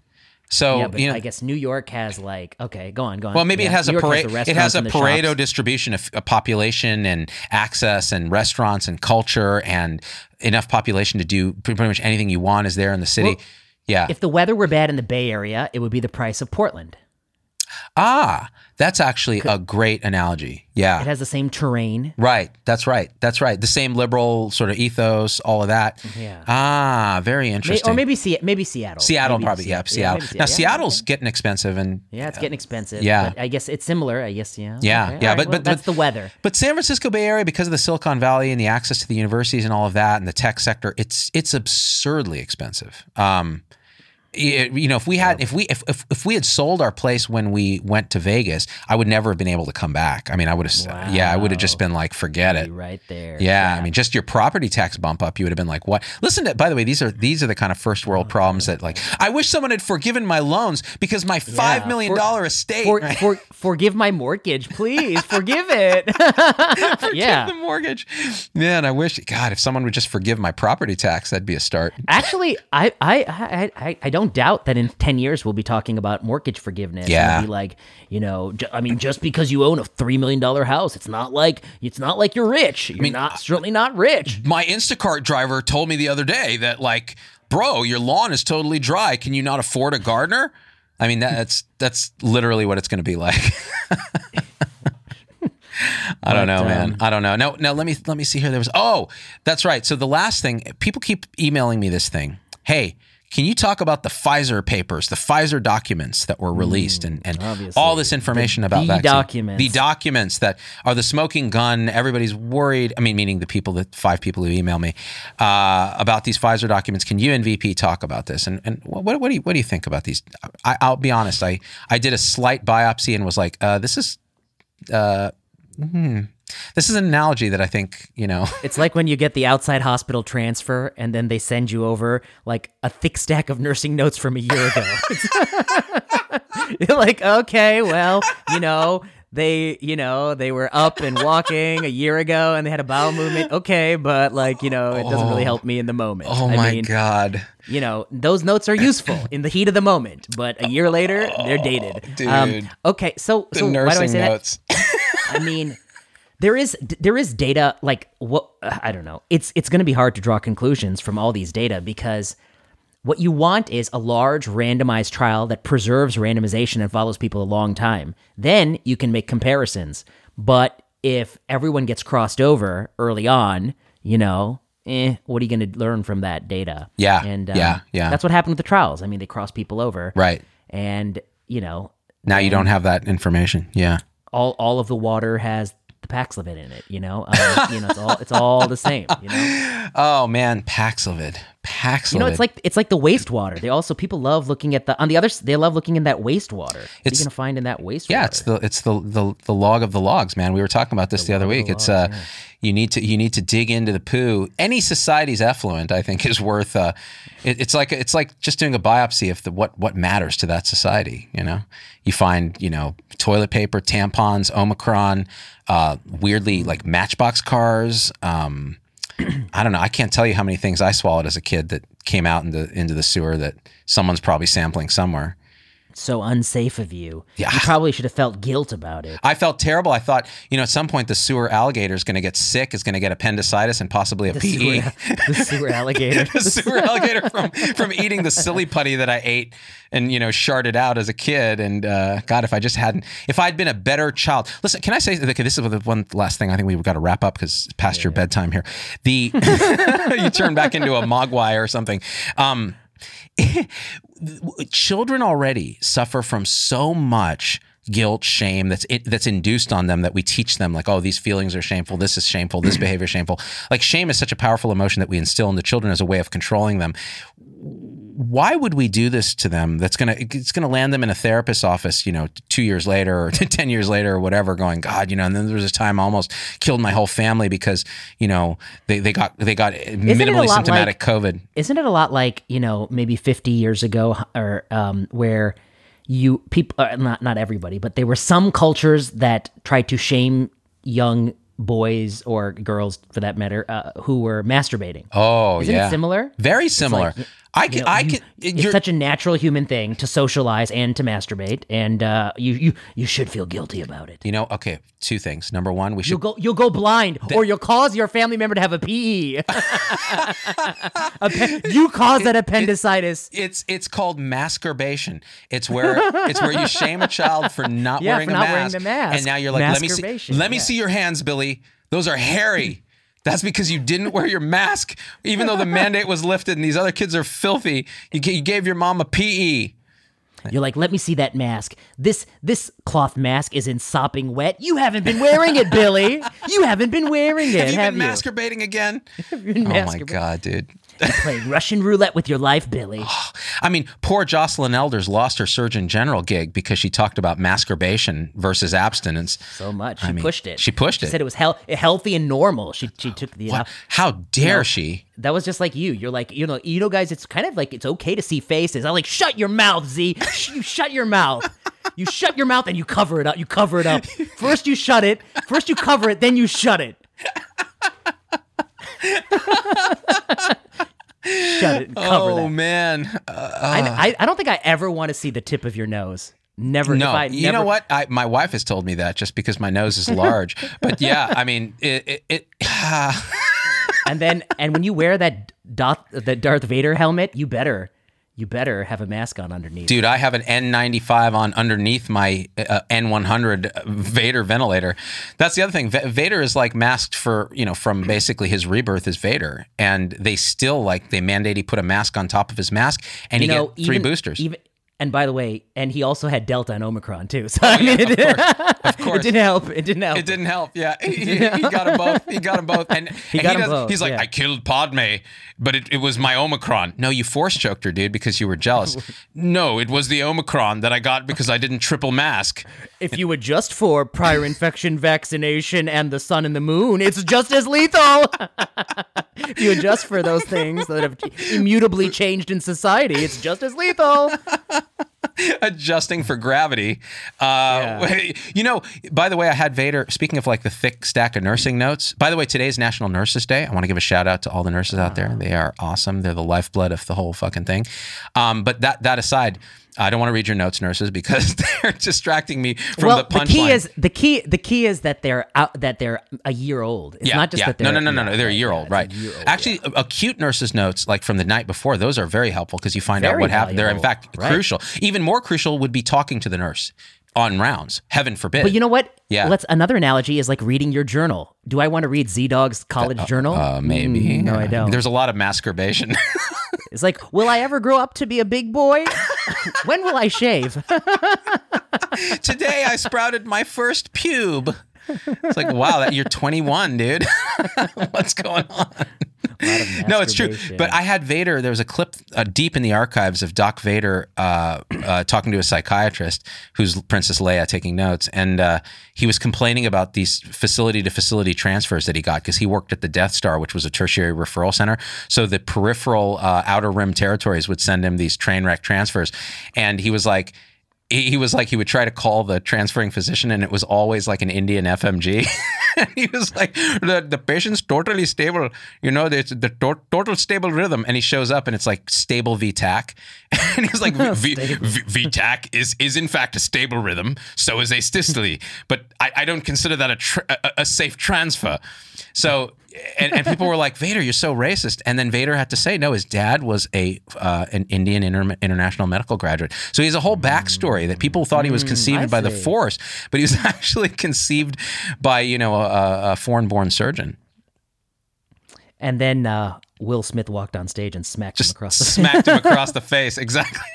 We don't. I heard Dave Chappelle got attacked. Yeah, too. he did. Yeah, he got assaulted. I don't know the details of that one, but and have you followed the Johnny Depp Amber Heard trial? Oh God. Oh man, it's so painful, dude. God. It's like watching a car accident. It really is. You can't not watch, and at the same time, you can't in good conscience watch.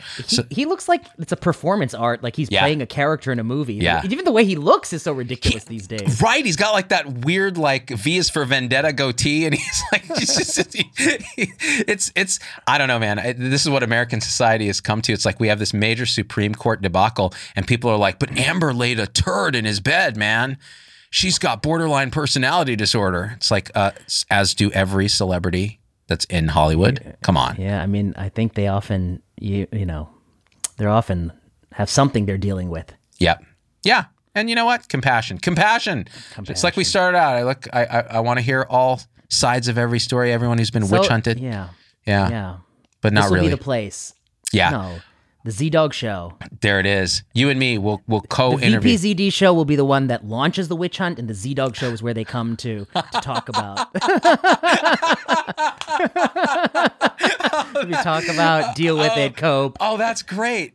Arsonist and firefighter. Oh That's what we are. God, and somehow it's all connected to the Brownstone Institute that's funded by oil money. You know, in the end. Yeah, right. I'm sure that, Yeah. You know me, big oil money. Yeah. Big oil. Dude, I don't know, man. I shower in big oil. Like it's cleansing. It's refreshing. Reminds me of There Will Be Blood. You know, oh yeah, great. Great movie. Wow, yeah. Daniel Day-Lewis, right? Won the Academy, didn't he? I think he did. Yeah, that guy. Where did he go? Oh, he decided, like all greats, that he's out of the game. Dude, that's just be like make shoes or something. That's great, man. That's why, you know, because I'm such a legend, Vinay, that I'm just ready to put up my stethoscope. When you deleted your Twitter, you were Day-Lewis for a day. I was. And then I was like, I felt this call. I was like, wait, but that means no one will watch my stupid videos. Shit. And then you came back and was Lincoln. That was Lincoln. I still don't really use Twitter. I just I have my team dump a video and then I run off crying. You know, at some point I'll have to venture back when Elon breaks it even further. Oh, Can't wait. Well, can't wait. Well, I think it's a terrible website. Yeah, but you know, you're very good at it. I think you should continue to push your message. But I like you on video better because you get all the nuance, you get all the humanity of it rather than... I get the full hostage video situation. Yeah, I get that. Eric Topol is off camera, like basically holding a script for you to read. And he's like, okay, read this. You'll know it's like... then I got a blood clot, and then which is obviously attributable. No, not to the surgery, to the antecedent. Yeah, the antecedent Omicron after 3 doses, which was the fault of of course, the province of Ontario's mask mandate. Obviously, that was the first domino in the chain, right? Oh, man. Mm-hmm. I mean, sure, there's a 75% seroprevalence in kids, but those kids were weak. You know, if they... Yeah. And then I looked at the tweet while I was driving and I got in a car accident. So had Ontario province not dropped the mask mandate... Oh, I would still have use of my limbs. Yeah. I would still have that Honda Civic. So. Dude, I got to say, my wife's Toyota Corolla, when we were residents, I still miss that car. So maneuverable, great on gas, like total piece of shit, but we loved it. We drove it until it stopped working. But the Bugatti you have now is fine. Oh, yeah, to Bugatti. You've seen my car. It's a Toyota Camry. It's such an Indian Dr. Dad car. Oh, you know, Camry, very reliable. Why you want to depreciate the minute you take it off the line? Listen, buddy, it's got 6 cylinders. 6 cylinders, okay? Oh, you got the upgrade. It's good. Oh, you sprung for the... I figure, why pay for GPS? I'm using my phone only. I don't need to pay for that stupid little dashboard. It's outdated. I have to update the CD every couple of years when the roads change. You know, they're always developing the roads. My dad was old school. You know, he was the printed map kind of guy. Oh, hell yeah. Mine too. My dad still can't use any of that stuff, you know. My dad is struggling a bit. He was hospitalized recently and going through some stuff. Yeah. So it's been a little, you know, it's weird. I think the way that like stress and depression manifest when you get older, it's not obvious. Like you don't actually come out and go, oh man, I'm depressed. You're just like, God, I'm not sleeping that well and this is happening and that's, I don't know what's going on. Keep going on your day. It's kind of a cult. But yeah, you know, it's with immigrant parents too, they're so, when he goes in the hospital, everybody recognizes him because they're like, well, that, and also they recognize him as my dad because he's been in my videos, and they're like, are you Z Dad? And he's like, I asked to use the commode. Like, why? I think he's secretly delighted by that, but yeah, it's it is. But gotta be proud, yeah. Yeah, but as I know now. So the last thing is actually I think we've covered everything. We covered the whole list of what we were going to do. We solved the abortion debate. That was easy. That was easy. Child's play. Yeah, check. Child's play. Check. Yeah. Then we basically one of us showed compassion for this person, and one of us. It might have been you. Yeah. No, I don't know. Well, we struck the right chord there. We surprised billing. We talked about that. Yeah. We even made a little delve into this loan forgiveness, which you took a stance that I hadn't really contemplated. Look, if you find a way to loan forgive the poorest people in the society, then I'm for it. But it's not going to work that way. Gotcha. Even the mere act of going to college means you're richer than a lot of people, and that's the problem. Yeah. Well, that's spoken like, I don't know what we would call a true liberal progressive. Or progressive. Yeah. Yeah. That's what we call ourselves. So right. it's this rare breed, Z. It's this idea that you could talk about anything. Okay. There, number one. And number one, that you actually create policies that help the least fortunate people through no fault of their own who were born poor off. Wow. So, that's why we were like against school closure. It's a strange view. Yeah, strange. And that's why, I'm against surprise medical billing because it harms preferentially the poor and the uninsured. But then people will say, well, Z, why are you for, universal health care? Well, yeah, I want everyone to be covered. Yeah, that's also a progressive idea. The question is, do I want the government to be the single payer, or do I want like a competitive system, and do I want to transform the care model itself first? But I'm with you there too, because I feel like now you're moving away from, at least like progressivism is about the goals and the values, and now you're talking about how do you operationalize, and that's a logistic question. Right, exactly right. That's right. I think almost everybody agrees that there are some people that are such hardcore individualists that they're like, no, if you can't afford healthcare, you should just die. It's just an evolutionary thing. Yeah, right. And I think I can discount that view and say it's an extreme view. I think most people want the best for the most people if they can do it, as long as it doesn't hurt them. And I think a lot of people are afraid of universal coverage because they worry their taxes will go up, the quality of care will go up, physicians will get paid less, there'll be more government control. And so, well, then let's see, is there a way that you can do things without those problems manifesting? We ought to be looking at, is there even a third way to do that, to get universal coverage and decrease the cost of care and improve outcomes and appropriateness of care, which is what you're passionate about. Like, why do we do so many things that don't help people, that actually harm people? Because there are incentives financially for companies to do that. That's another progressive ideal that seems to have fallen by the wayside. Mm-hmm. But yeah, so maybe we'll talk more about that on future episodes. What should people do? I guess people should follow me. I always say Substack is now the go-to place. Okay. You follow me on Substack, Vinay Prasad's Observations and Thoughts, and if you adjust for appearance, we are actually influencers. If you adjust for just adjusting for appearance, we are really good-looking guys. Just adjust for gray hair, face. Appearance adjusted. I'm basically Dr. Mike. Appearance adjusted, we are Dr. Mike. We are Dr. Mike. Appearance adjusted. Appearance adjusted. Follower adjusted, appearance adjusted. Yes. Fame adjusted, we are Dr. Fame Mike. Adjusted. Fame adjusted, we're Dr. Mike. Same thing. And you, I know, Mike, you're not listening to this, but if you are, I just know that we're the same. You and I, we're equals, we're brothers. And you're always welcome to come on. That's always, actually, I love Mike. Mike is kind of interesting. A really swell guy. Yeah. We've had a conversation on a couple occasions on video, and it's always been enjoyable.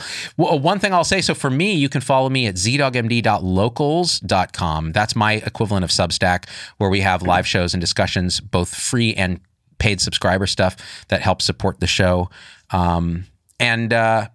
That's it, dude. Subscribe and leave a review. Oh, one thing that's going to change, actually, Facebook no longer auto posts podcasts to my page. They took away that feature.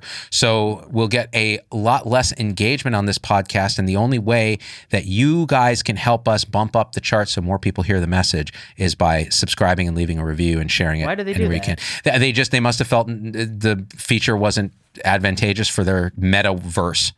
Because they did it as a beta for a while. They're always making winning decisions over there. Oh, yes. Zuckerberg's famous pig.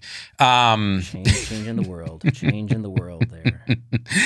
And we're trying to change the world one podcast at a time. You may not agree with everything we say, but I hope you agree that we're not terrible people, although you might not even agree with that after seeing my Doc Vader clip on abortion.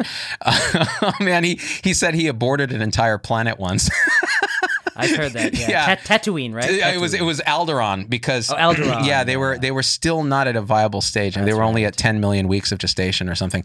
But yeah, he's a dark character. I mean, there was a really funny meme. Last thing I'll say for May the 4th be with you. Somebody put out this meme, and it showed Obi-Wan Kenobi showing Luke Skywalker his dad's lightsaber the first time on Tatooine when they first met, and he's like, "This was your father's lightsaber." And so he says, "This was your father's lightsaber." And underneath it says, "It's what he used to kill 30 children in the Jedi Temple and slaughter countless others until I, in fact, dismembered him and left him to die in a burning lava pit on Mustafar. Here you go, kid." Wow. I was like, damn, that's true. That's exactly what that lightsaber did. And it's dark as fuck. And I loved it. And on that note, we are out. Yeah. So long, you guys. Peace out, VP.